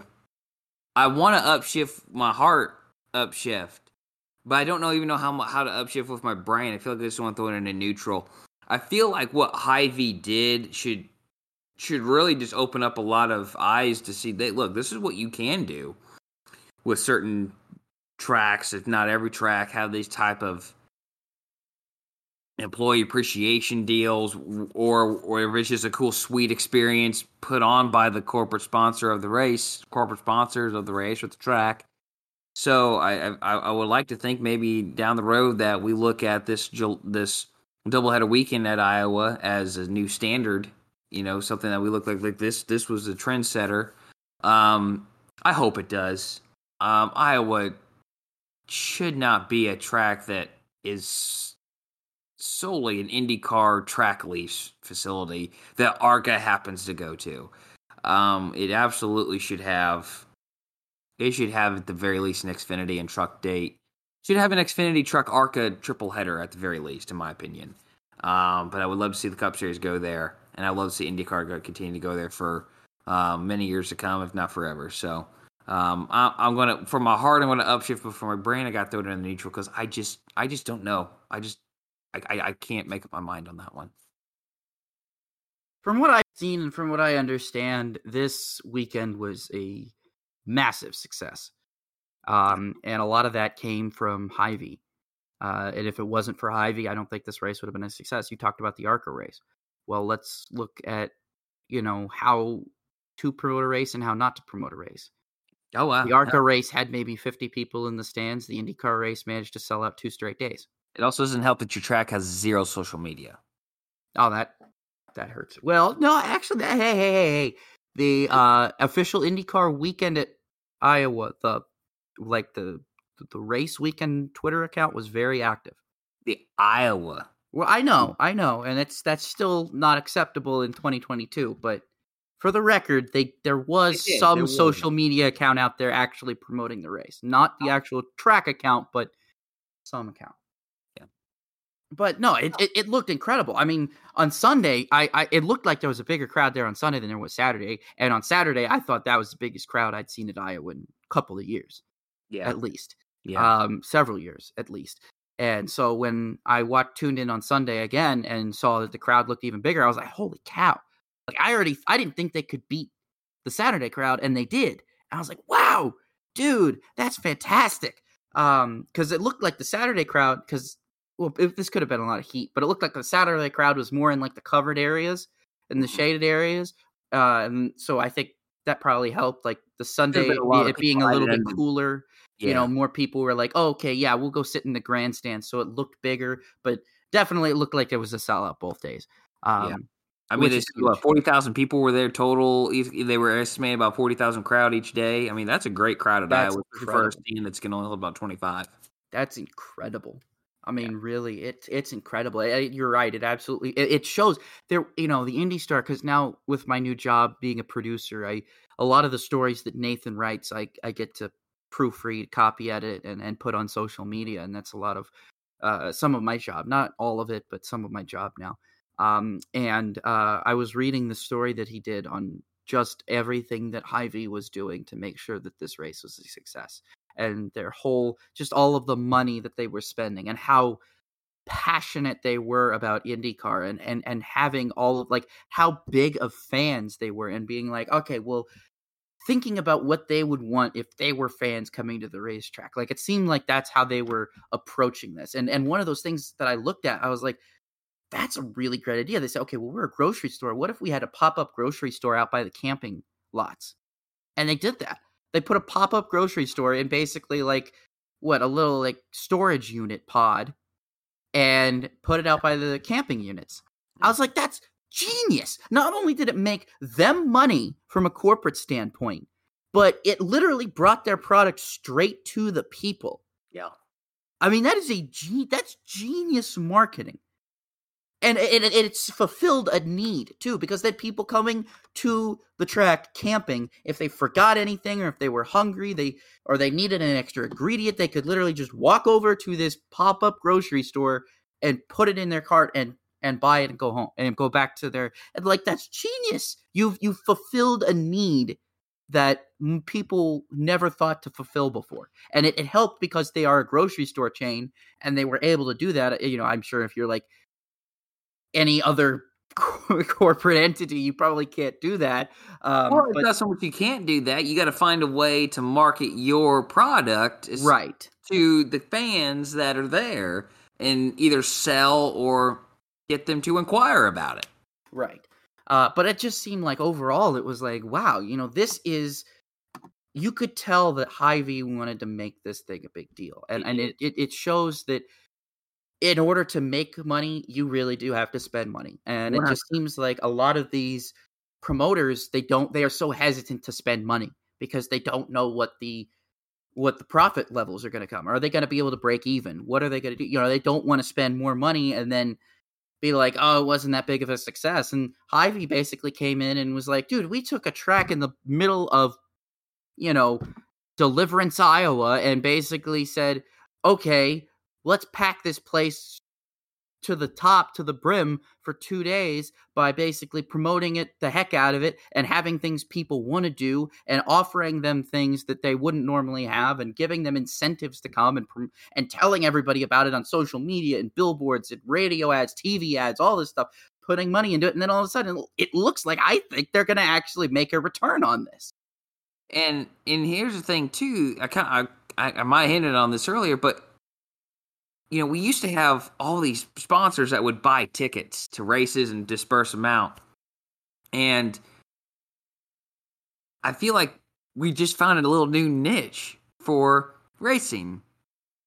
Sponsor a race, and you make it that employee appreciation event where you hand out like, hey, or just put them in like, hey, apply to bring your family out here for the weekend. And here's tickets all weekend long as a thank you. You're spending more money, but it's a part of that happiness. But find a way to sell your product to maybe make some of that money back too. I think Hy-Vee just knocked it out of the park, 100%, and I love it. I loved it. So I hope it comes back. Like I said, I hope it with my heart. It just shows that, like, it doesn't matter what track we're talking about. And this is another thing that you look at the success of this. This is an IndyCar oval race. This is something that we're told, oh, people don't show up to. Nobody wants to see this kind of racing. Nobody wants to watch this. And then it's like, oh, you just sold out Iowa Speedway for 2 straight days. Okay, so you sell out Iowa Speedway for 2 straight days. I bet you could probably get that same amount of people to come out to Michigan if you just promoted it right. You could probably get that same amount of people to go out to Kentucky if you just promoted it right. You know what I mean?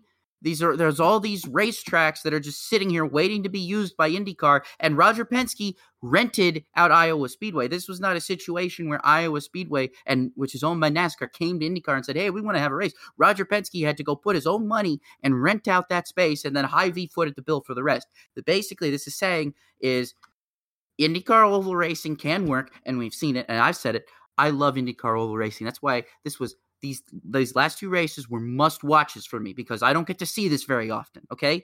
And I took advantage of it, or I didn't appreciate it enough when I was a kid. And now that it's so scarce, I'm having to just embrace it as much as I can and just enjoy it. So like I put my phone away. Like I don't know if most people noticed, but like I did not tweet much during either race just because I just wanted to sit back and enjoy it. I didn't want to accidentally be on my phone and get distracted and miss some part of the race. I just wanted to sit back and enjoy this IndyCar oval race because I know I'm not going to get very many of them. And so this is an example. If NASCAR wants to make Iowa Speedway work, they're going to have to promote it in the same regard that Hy-Vee did. That's just what's going to have to happen. I mean, and it seems like they can make anything work because look at the Clash, look at the Chicago Street Race. I already saw advertisements on TV for the Chicago Street Race, like for a race that's about a year away, a little under a year away. I'm already seeing advertisements for that. It seems like to me NASCAR gets that in the same regard that Hy-Vee got it, and they're willing to do it. So if NASCAR wants to make Iowa Speedway work, it's very obvious that they can. And to that counterpoint, if IndyCar really wants more ovals, they need to find more partners like Hy-Vee that are willing to put up that kind of money, because then it's very clear that you can go to basically any oval you want as long as you have a promoter that will pack the stands and actually give fans something they're worth. I'm the kind of person who I would go to Michigan even if it was barely ever told. If IndyCar announced they came back to Michigan and didn't tell anybody except for their loyal IndyCar fans, yeah, I'd probably be the only one there and I wouldn't care, but it would suck. I'd prefer to be in a packed grandstand knowing that everybody else is going to be here enjoying exactly what I enjoy and exactly what I like and what I remember, and experiencing that for the first time, just like I did in 2005. All right, let's move on to the last question here. This should relatively be open and shut. The last question here. Ferrari and Charles Leclerc do not win the 2022 Constructor or Driver Championship. Do you upshift or downshift, Josh? Upshift. They cannot get a car to work. They also have horrible pit strategy. And, I don't know. I'm honestly, even before today, I didn't have much faith in Charles Leclerc and his decision making and driving he's capable of doing it, but I just think he's mistake prone. So I upshift. They don't win it. They don't win either. It's just going to Red Bull. They're literally shooting themselves in the foot every single weekend. Yes. They've been gifted the fastest car. They've been gifted probably two of the best up-and-coming drivers of their generation, and they're just blowing it every single opportunity they have. Binotto does not return in 23. I'm calling that right now. I just, to get blown away by Verstappen and Perez when they don't even have the fastest cars, and then get usurped by Hamilton and Russell, who clearly don't have the fastest cars, is just embarrassing. Yeah, it's embarrassing. If you're a Ferrari fan, that Mamma Mia picture that keeps getting removed from Facebook of the Italian chef putting a thing of pasta in a gun capsule in the gun. It's so wrong, but it makes me laugh so hard. I'm sorry. Yeah, it's not happening though, man. Ferrari, unless something changes here after the summer break, it's not happening. It ain't happening. Let's talk about the weekend wrap up. The SRX series concluded at Sharon Speedway, and I hate myself for this because I took a date night out at the Speedrome instead of watching the Battle of the Blaney's, and I feel so bad about it, but I don't. I feel bad, but I don't. It's like I love spending time with my fiance. I love spending time with her at a racetrack, but I also miss the Battle of the Blaney's. So kind of like I did the right thing. Absolutely. Yeah. But I love how he's trying to defend himself on this. Yes, it's completely fine to do that. You're good. Okay. But Chase Elliott won the race, and then Marco Andretti won the championship. I think that's Marco's first title since, he was a young'un. Yeah, been a while. And he didn't win a race either. He didn't need to win a race to win the title either. You don't have to win a race to win a title, man. Don't have to. 6 races. Who needs to win to win the title? Uber consistent. But you know what? That is really impressive, though, because I think that hopefully a lot of people were talking about this, and we were talking about this on the show last week. I would hope that would help Marco's opportunities into NASCAR, because I don't think I think Marco's time as an IndyCar driver might be done, but by no means should his driving career be over. He's still plenty young. He's still plenty talented. His name's still Andretti, for the love of all that is good. I mean, he can get stuff done. If John could have success in NASCAR, I think Marco can too. And I think Marco is, no offense to the late John Andretti, I think Marco might have a little bit more talent in his pool than John did. Let's see how Marco does in NASCAR first before we start saying that. Because John wasn't awful in IndyCar. Neither was Marco, but John has NASCAR wins. Marco doesn't yet. If Marco gets a NASCAR win, then we can talk about that. But fair enough. Let's see what happens there. Yeah, Jamie Chadwick won another W Series race. You didn't need to know about that. I already went in my rant. I mean, good for Jamie. Not knocking her or anything. It's just a shame that literally no one else has any opportunities. She's not getting beat when she shouldn't be beat. That's true. I mean, she's she's beating the competition. It's like, okay, we saw this. We know she's the best driver in there. She shouldn't be in the series anymore. Yeah, like, come on. Who won? Who finished second? That's probably more equivalent to what we would have really thought. We're going to list from now on. We're not going to list the winner. We're just going to list who. We should list the winner and the second place finish. Yeah. So Chadwick won. Here's who finished second. Yeah. And by how much? Yeah. Formula 2 is a Paul Ricard. Liam Lawson won race 1. Ayumu Iwasa won race 2 for his first F2 victory, and that was a big shame. Logan Sargent has had a clutch failure after starting on the pole for the feature race, and that dropped him from second to third in the points. Just a big bummer there, but he still leads the Rookie of the Year points, so he could at least get, Logan still got an opportunity to get Rookie of the Year, even if he doesn't, finish second or first in the championship. He's still got that opportunity, so that's good. Formula 1 at Paul Ricard, the French Grand Prix was won by Max Verstappen after Charles Leclerc crashed and, allowed Max to inherit the race win. Yeah. The IndyCar race at Iowa, the 250-lap race on Saturday was won by Joseph Newgarden, absolutely dominated by him. Could have been dominated by Jimmy Johnson had cautions not flown when they did. Old Jim Jam was on a bit of a different strategy, and he was on newer tires when everyone else was on older tires, and then when everyone else was on newer tires, he was on older tires. But man, when he would get everybody a lap down, and then he would pit, and he would still be like fifth or in the top 10 when he came out. And it was like, wow, what's that? I just want to say, Jenna Fryer did tweet an update that basically says that Newgarden is being held overnight for observation, and then he will be reevaluated by IndyCar medical staff on Thursday. Yeah, I saw that too. I had just seen that too, but I'm glad that you mentioned that because I hadn't mentioned that yet. But you're right, Joseph Newgarden still. We're thinking of him, hoping that he'll be okay. He should be okay. Hopefully, just a bump on the head, right? Hopefully. And then the 300-lap Saturday race that featured Newgarden having a suspension failure, clearly, while leading the race. This was so crazy. I was watching, so I'm two-screen in this race because I'm watching NASCAR Pocono on one screen, I'm watching the IndyCar race on the other. Because they figure out a way to schedule races. Right, exactly. And so the IndyCar race goes to a side-by-side commercial, and when they do that, I turn my head over, I look my eyes over at the NASCAR race, right? Because I'm like, okay, well, IndyCar's commercial, I'll start looking at NASCAR. And then all of a sudden, like out of the corner of my eye, I see the ticker go yellow, and I'm like, on the IndyCar race, I'm like, oh, there's a crash. And I was like, oh my God, is that Newgarden? I just freaked out. I was like, the leader just crashed. And what crazy to me is, and this, Josh, I'm not gonna say my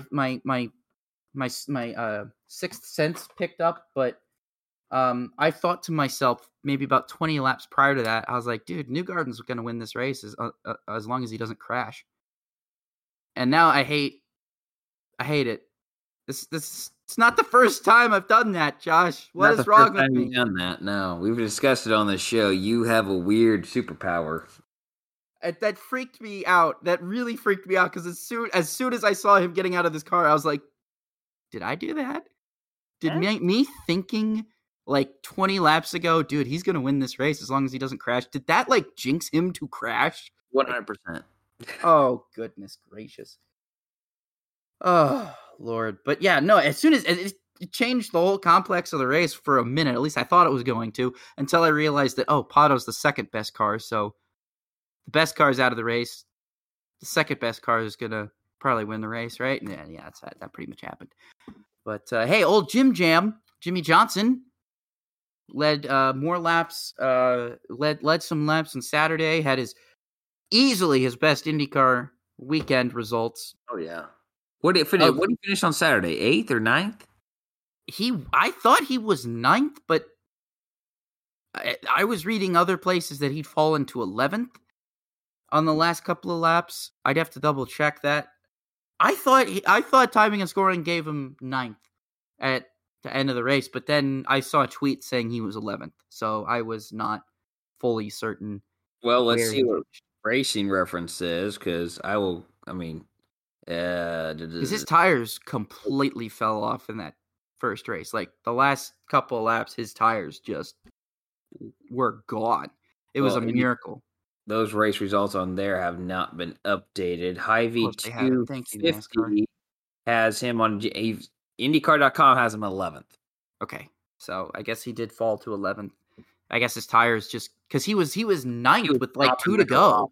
Yeah, he was 9th with like 2 to go. I don't know how he lost 2 spots in the span of that. Like, I mean, well, obviously, yeah, the tires, but like, man, that tire deg was crazy. Both days, tire deg was just insane, and you could really see it on that Saturday when Johnson was on that off strategy, where he was just carving through the field, going high, low, middle, anywhere he wanted, and nobody could defend because his tires were like 20, 30 laps fresher than theirs. Yeah, it's like, man, I loved it. It was a fun race. The ARCA series was in Pocono. Taylor Gray won that race. It was a race. I watched it. It was awful. ARCA races at Pocono right now are just a race. I'm telling you, if they could find a way to run that race on some sort of road course, that would be fantastic. The Pocono Road. I know there is a Pocono road course. Yeah, I mean, it needs some updating, but if you could run that ARCA race on the road course, maybe even the truck race too, that would be great. Now, no, because we're going to get to the truck race. I have some comments. I know the truck race was good. The truck race was really good when it was green. When they could actually complete some laps under green, it was really great racing. It was really fun. You had really close side-by-side racing.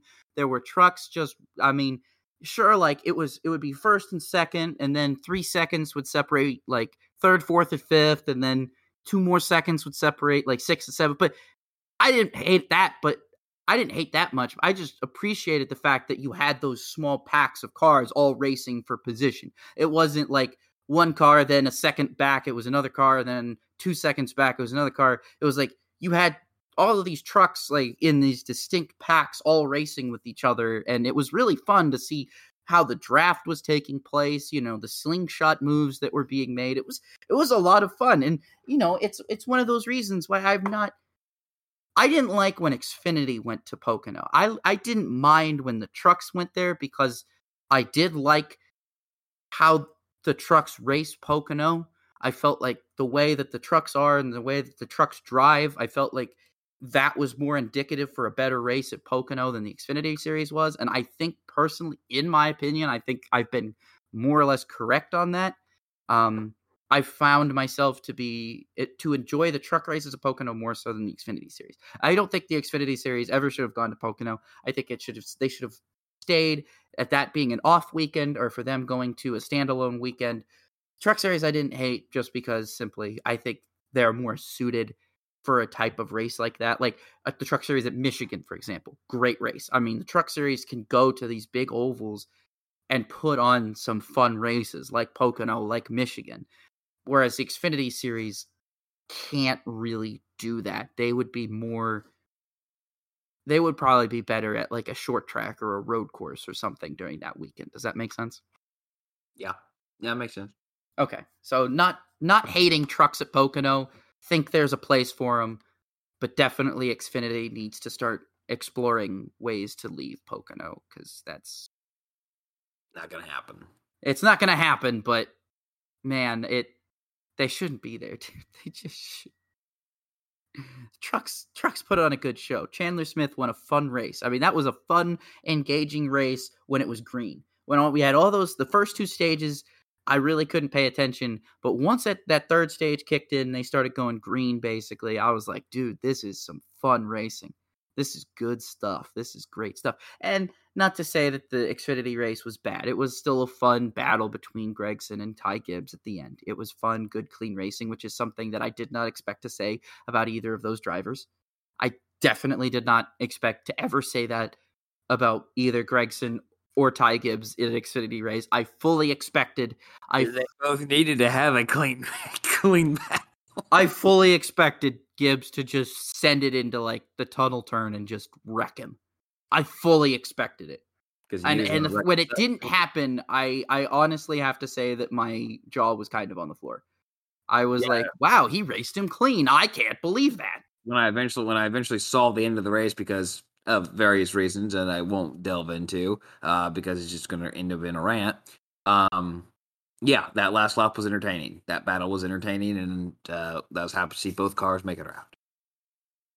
The Cup Series race was won by Denny Hamlin until it wasn't. He was disqualified in post-race, as was Kyle Busch, the second-place finisher, meaning Chase Elliott is now the winner at Pocono.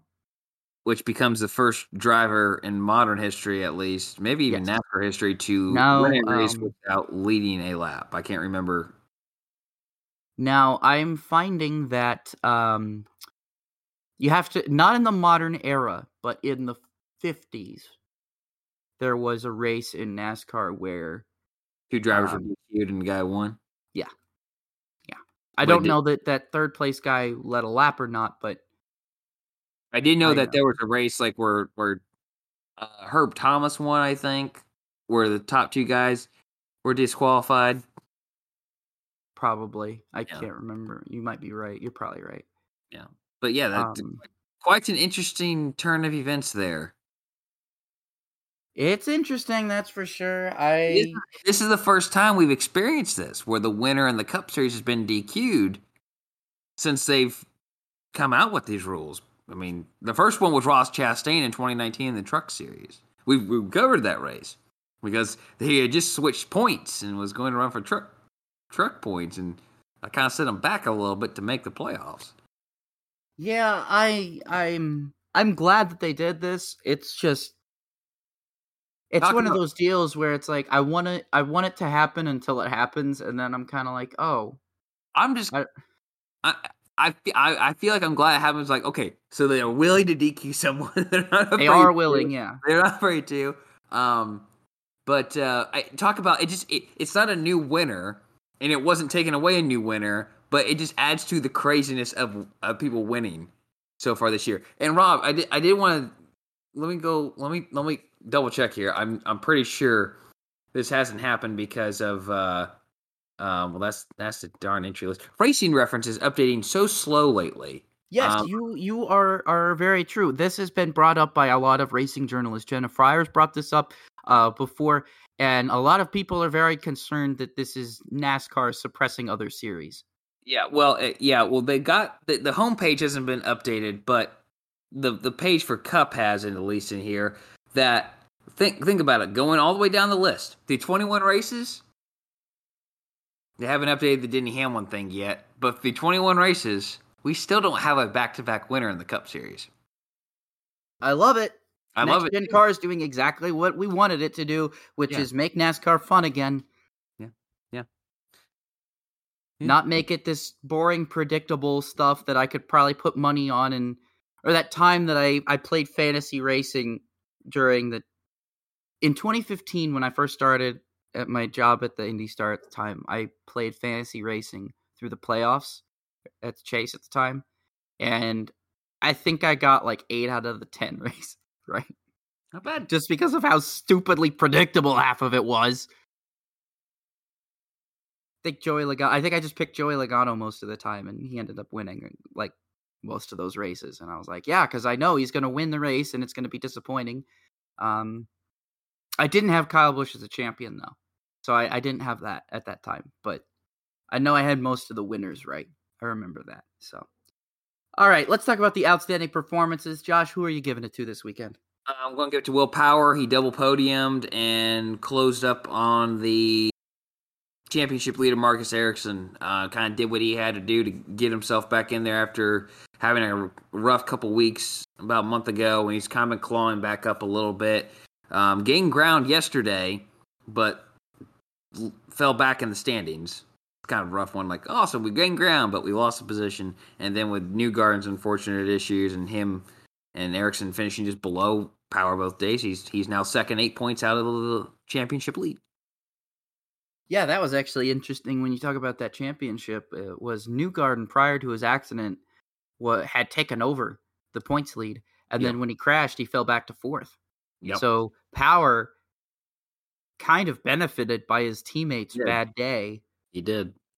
Quite a bit. I'm giving my outstanding performance though to old Jim Jam. Jimmie Johnson, holy cow. The things I watched him do in an IndyCar, I've never seen him do in an IndyCar before. I don't think I've ever seen a driver with 0 single-seater experience prior to 2020 do that in an IndyCar. Not just the things he was doing on Saturday, but then the things he was doing on Sunday when, he was on the same pit cycle as everybody else. He was, he was still a front runner and a contender, even in both races. It was a matter of just watching Jimmy literally drive that car on the ragged edge. And it was one of those situations where it really made me sit here and I'm like, this is why IndyCar has to get more ovals. You have to promote things like Hy-Vee did for the sole purpose so that Jimmie Johnson can have a fighting chance in more races. Because yes, he's going to be an also-ran on a road course. It's going to take him a while. He might get it eventually. But in order to keep him in your series, which he clearly draws a lot of eyeballs, he draws a lot of fans. In the Indy 500 this year, you have no idea how many Jimmie Johnson gear I saw. I mean, it was selling like hotcakes. You couldn't find his diecast. You couldn't find his t-shirt. People love their Jimmy. Let me tell you that. He is a very popular dude out there in IndyCar. People are pulling for Jimmy. People love Jimmy. He's popular. He's bringing a lot of eyes to IndyCar right now. They need to capitalize on this by getting more ovals, because what Jimmie Johnson can do in an IndyCar on an oval is just as good as what he could do in a stock car anywhere else. I mean, this is incredible. What I saw this weekend out of Jimmie Johnson, I have not seen since he went full-time in IndyCar. I mean, that was incredible. He was going high, he was going low, he was going in the middle. And this was not just when he had fresh tires. This was when he had worn tires. This was when he was in traffic. This was when he was battling for position. This was when he was racing his teammate. It did not matter, and he ran clean. Yeah, he had that one spin because he had to hit the apron. Okay, shake that off. Rookie problem. Hey, it's an instinct. I understand. He's still relearning. It's an instinct. He quickly relearned. Okay, can't touch that apron. Can't touch that. And as soon as he learned that, boom, dude just took off, had a mistake-free race, full of incredible passes, full of incredible moves, putting his car anywhere it could go, and saving the car multiple times. Like, the car was clearly sideways. I mean, we're talking oversteer probably more than any average driver would have wanted in their car. Any average sane driver probably would have come in and said, hey, I need you to put some wing in this. This thing's out of control. Jim Jam goes out there and says, I can slip slide around here, no problem. And he just does. He just does. And it's really proof to me that Jimmie Johnson is the talent that he is. His when you put him in a totally different race car, but you put him in his element, he's going to impress you. When you put him in a totally different race car and you take him entirely out of his element, he's going to be a bit lost. And that's to be expected. So it's more reasons why I don't care what he does on road and street courses, as long as he goes out there and does that on an oval. Yeah. Like, what he was doing this weekend was proof that not only he belongs in the series, but that Chip Ganassi should at the very least make sure that he's racing in every single oval from now until the money dries up. Because that dude's going to get you results, he's going to get you points, and he's going to have a great time doing it, and he's going to bring a lot of eyes to the sport. Like we were talking earlier about, if you promote it, they will come.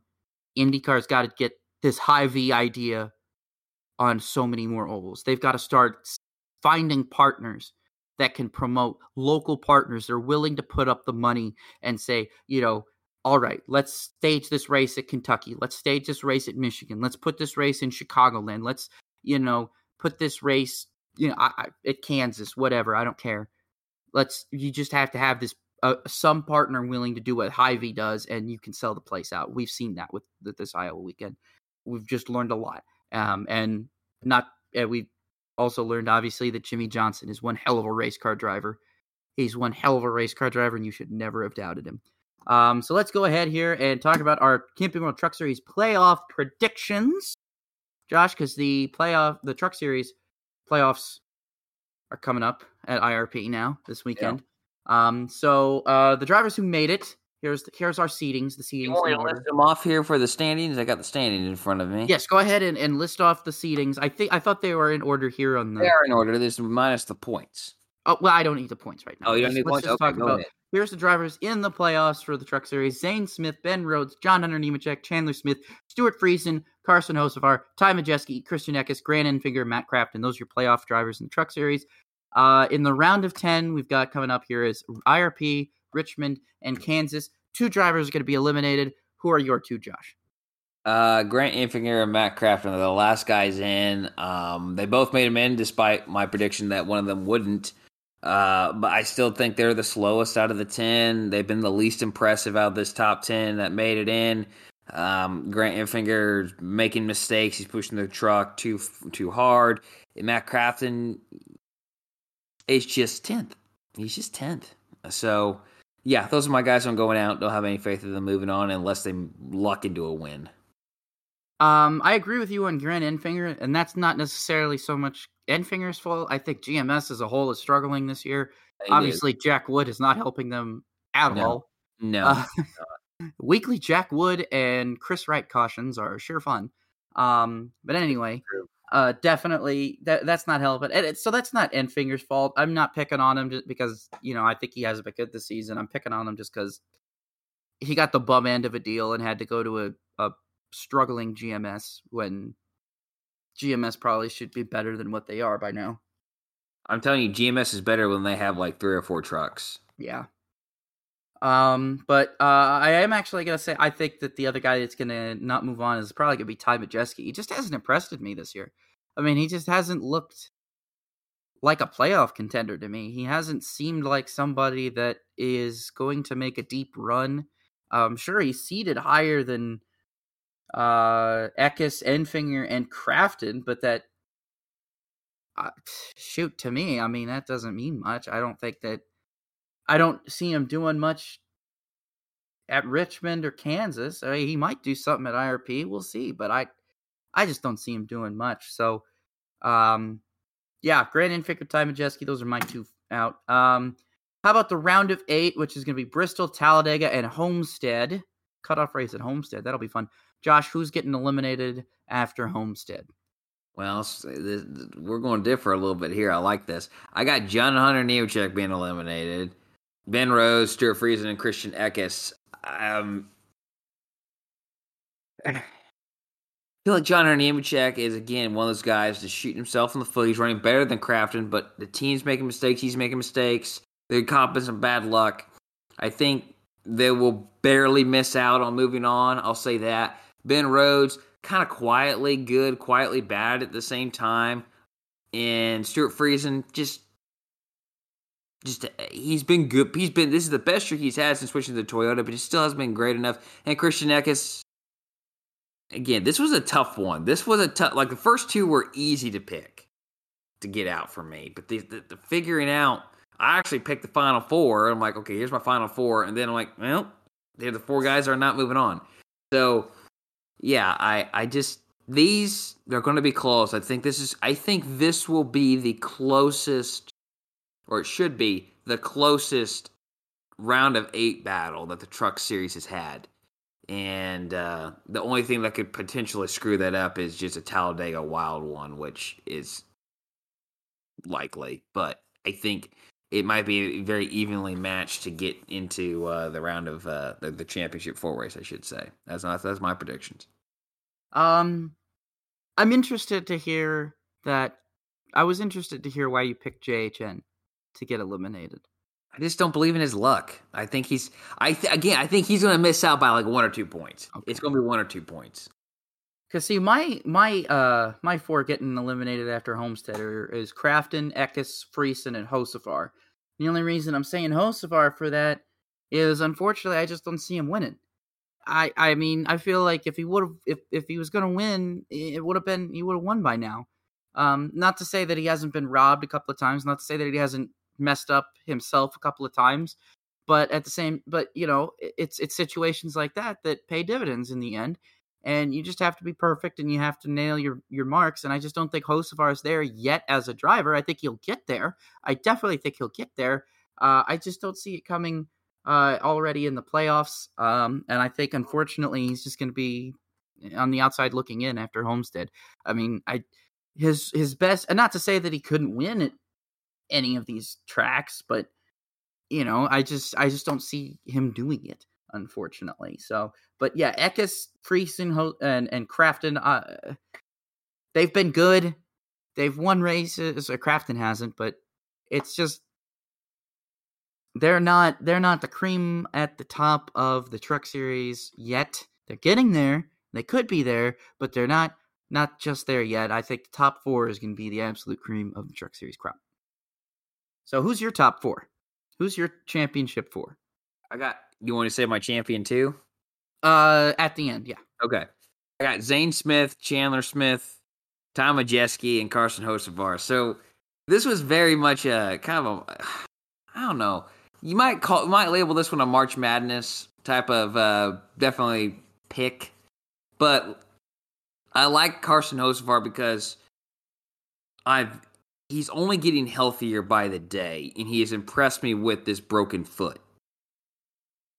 I think he's got grit. I think he's a little bit like Ross Chastain, where he's willing to take that risk. He's willing to drive that truck 102%. Instead of where some guys will settle for 97%, he's not gonna settle for that. I like that about him. Tom Majeski, unlike you, I think he's been impressive. I think he doesn't have a win, but I think he's been the most impressive ThorSport car or truck across the entire year. He's been very consistent. And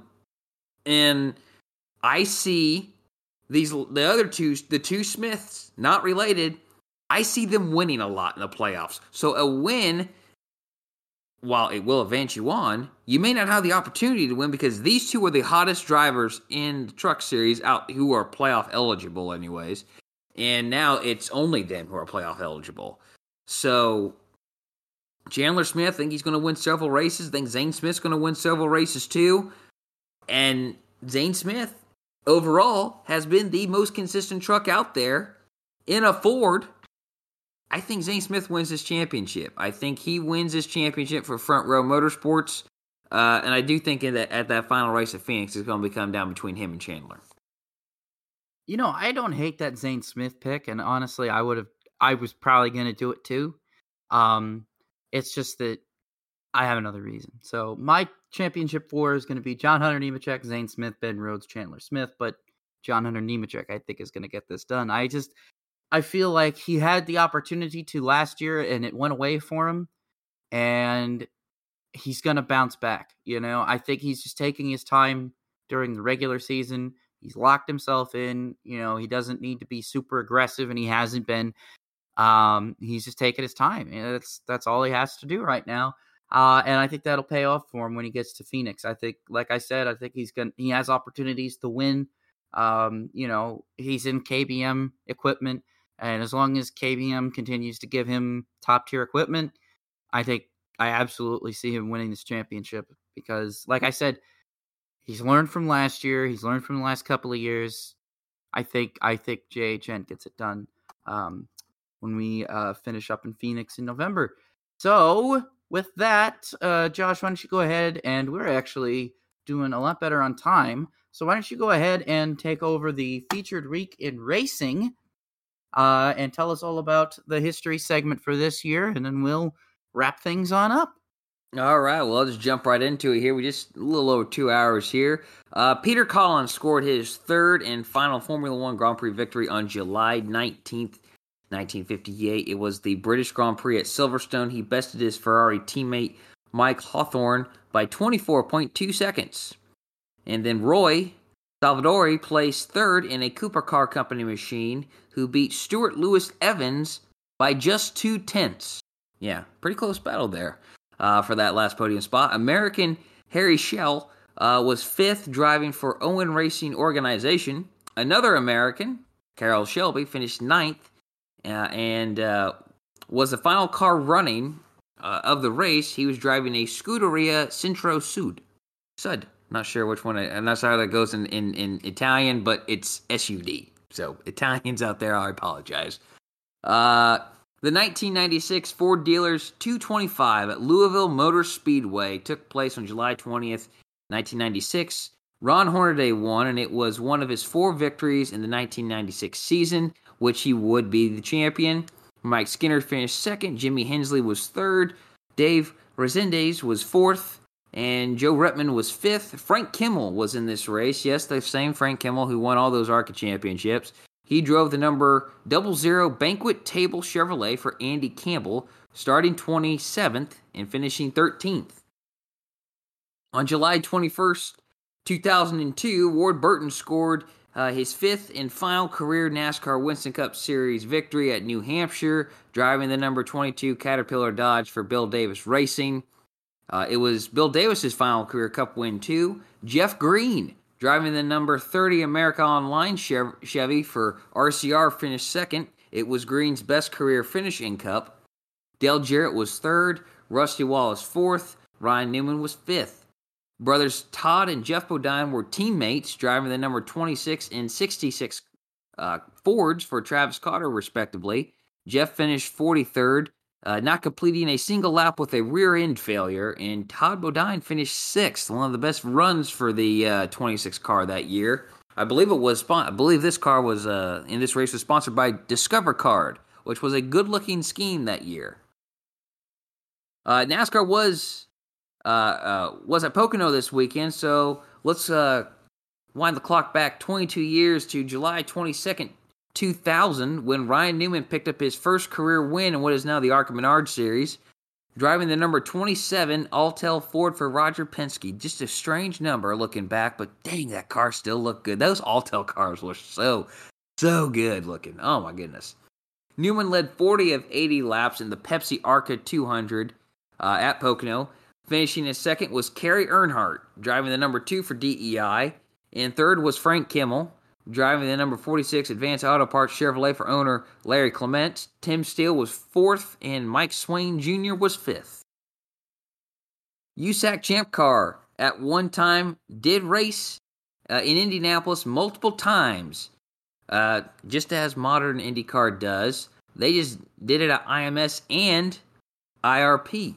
On July 23rd, 1967, Mario Andretti won the Hoosier Grand Prix, which was an 80-lap race on the 1.875-mile road course at Indianapolis Raceway Park. Al Unser was second, and Brother Bobby was third. They were the only 3 to finish on the lead lap. Jim McElrath was fourth and finished 1 lap down. Arnie Nepper was fifth, 2 laps down. USAC raced to IRP 8 times from 1965 to 1970. Mario Andretti and Al Unser each won 3 times, with Dan Gurney and Peter Revson winning the other 2. July 24th, 2016, a date Kyle Busch scored his second straight Brickyard 400 victory. He stunk up the show. I was there, Rob. I believe you were there too. He stunk up the show, leading 149 of 170 laps due to overtime. Oh, how Indianapolis was getting screwed by the one-size-fits-all aero package. Yes, I will save my rant for another day. Such a bad race. Such a bad race. It was hot as heck out there.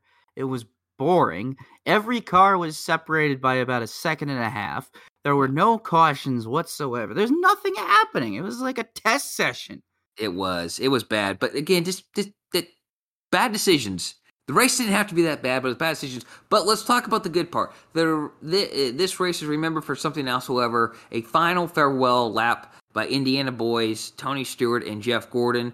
While Gordon had technically retired in November 2015, he was subbing for the injured Dale Earnhardt Jr. in the number 88 Exalta Chevrolet for Hendrick Motorsports. He and Stewart drove side by side, saluting the fans one last time and embraced each other on pit road. That was pretty cool.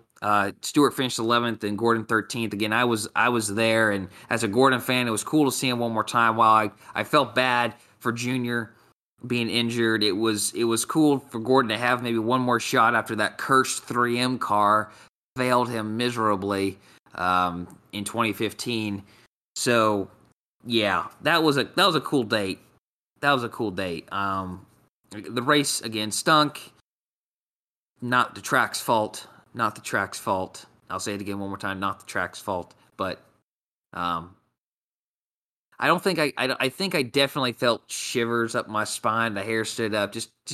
We were seeing something very cool, and I don't know if anyone else who was listening to this or anyone else there shared that. But watching them drive on the camera screen or the TV monitors on the front stretch there and down the back stretch was just something very, very cool. All right. Last one here. This one is for Rob. The 1999 US 500 presented by Toyota took place on July 25th. The 26 car kart field contested 250 laps in just 2 hours and 41 minutes at Michigan. Tony Kanaan, driving for Forsyth Championship Racing, won the race after leading just 7 laps in the final 30 laps. He led all those in the final 30 laps. Juan Pablo Montoya, driving for Chip Ganassi, was second, and Paul Tracy was third. Michael Andretti and Dario Franchitti rounded out the top 5, with Adrian Fernandez, Max Papis, Christian Fittipaldi, Jimmy Vasser, and Patrick Carpentier filling out the top 10. Finishing 11th was Dennis Vitolo, and he was the final driver running at the end of the race, with the other 15 cars failing to finish.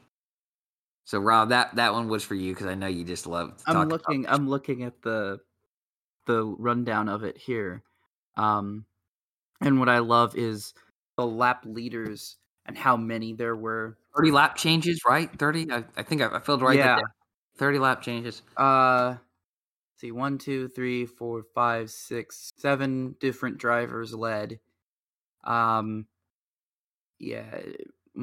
Franchitti, Kanaan, Pappas. Here, this was just within the last couple. Yeah, this was the last lap pass Kanaan made on Pappas because Pappas ran out of gas on the last lap. And then Montoya almost passed him, and it just I just wish we could get IndyCar racing at Michigan again, because it didn't matter what series was there. You know, IndyCar at Michigan was a fantastic race, and as someone who went to the last 3 IndyCar races there at Michigan, I always believe that, you know, there's Indianapolis, that those are always going to be the best. That's always going to be like the top like list. I'm always going to be very proud every time I get to see an Indy 500.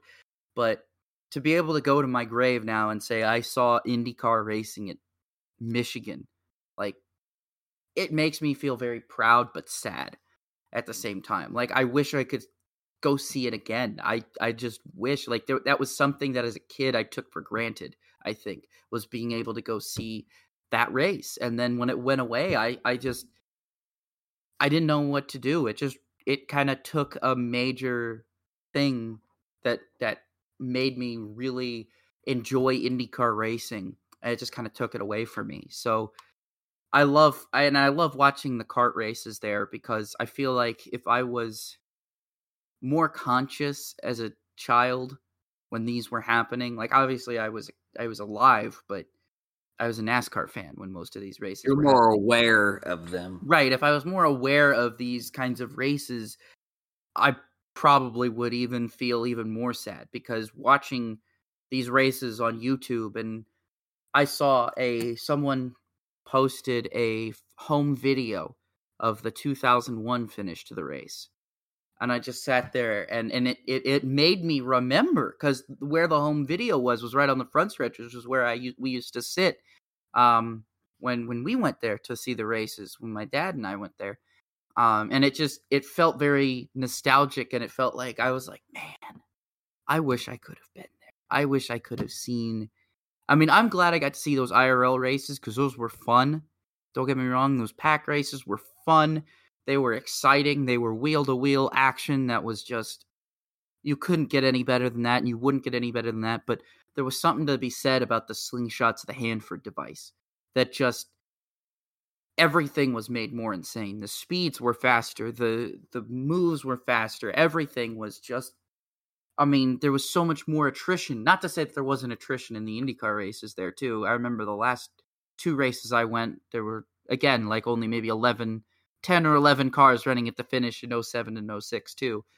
No different than 99, obviously. The race at Michigan has always been a race of attrition, and that's another thing that I've always appreciated. It really pushes the engine builders. It pushes the teams, especially in IndyCar racing. You have to build a car that can go the distance, and you have to be a driver that can mentally be able to race wheel to wheel at these speeds. I mean, you're racing at those speeds at Indianapolis, but you're not doing it wheel to wheel. At Michigan, you are.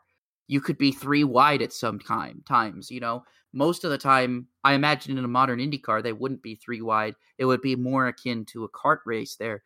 But even then, I mean, I just imagine how great it would be to watch these modern IndyCars at Michigan. I just imagine that, Josh. I think about how great Texas was this year, and I just think, man, if we could do that same thing to Michigan, it'd be special. It'd be special. So thank you for talking about that. I really, really appreciate it. It was fun to hear about that. So anyway, let's wrap up the show this week with the What's in the Windshield. Supercars returning this weekend at the Bend on July 30th and 31st. I'm going to be at IMS, so we'll see if I'm awake enough to watch them. Well, the NASCAR races usually tend to start later, and the traffic is a lot less, so maybe I'll be able to watch them if they're not on too late. Then the Formula One has the Hungarian Grand Prix this weekend before the summer break. That's the last race before the summer break. Good grief. Formula E has the London E-Prix this weekend on July 30th, 31st. So look at this. We got Supercars, we got Formula One, we got Formula E, we got IndyCar and NASCAR both at Indianapolis. We got the Truck Series at IRP. Thank the good Lord, with the ARCA Series. I'm going to be there. I'm going to be at the truck race at IRP for Indy Star Sports. I'm super excited about that. I got a bunch of stories coming in that are going to be pretty basic, nothing too groundbreaking, but trying to kind of help the promotion of the event to try and hopefully get people out there. I know I don't like to talk about the media's influence, but sometimes when I have the ability to maybe help out a race here and there, I'm more prone to use that influence to maybe help the promotion of a race. Good. Yes, I am. I'm using my media influence for good, by telling the people everything they need to know about the truck race coming up at IRP on Friday, and the ARCA race for that matter too. And then, like I said, Xfinity IndyCar doubleheader on Saturday at the Indianapolis Motor Speedway, and then the Verizon 200, as they keep calling it, because we can't have nice things, is on Sunday. And that is that. I think there's probably some other races that I probably missed, but that's okay because we have to wrap these things up. So that is it for the show this week. We really appreciate you, you all tuning in and listening to this show. As always, we really appreciate your support. Make sure to follow us on social media if you haven't already. My name is at rpeters33. That's RPEETERS33. Josh can be found at roller_01, ROLLER_01. And the show can be found at Robin Roller, spelled just as it sounds, ROBANDROLLER.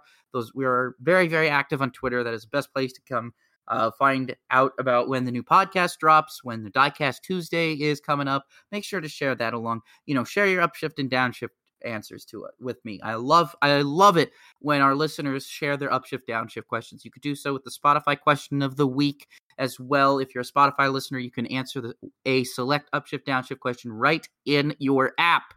This couldn't be any simpler. You don't even, if you're too nervous to tweet at me, don't worry, you can answer it right in the app, and I won't even know who you are. I won't know who you are. It's totally anonymous. You could tell me what you think about that specific question. Lots of ways to get in touch with the show, so be sure to do so. Use the hashtag RobinRoller too.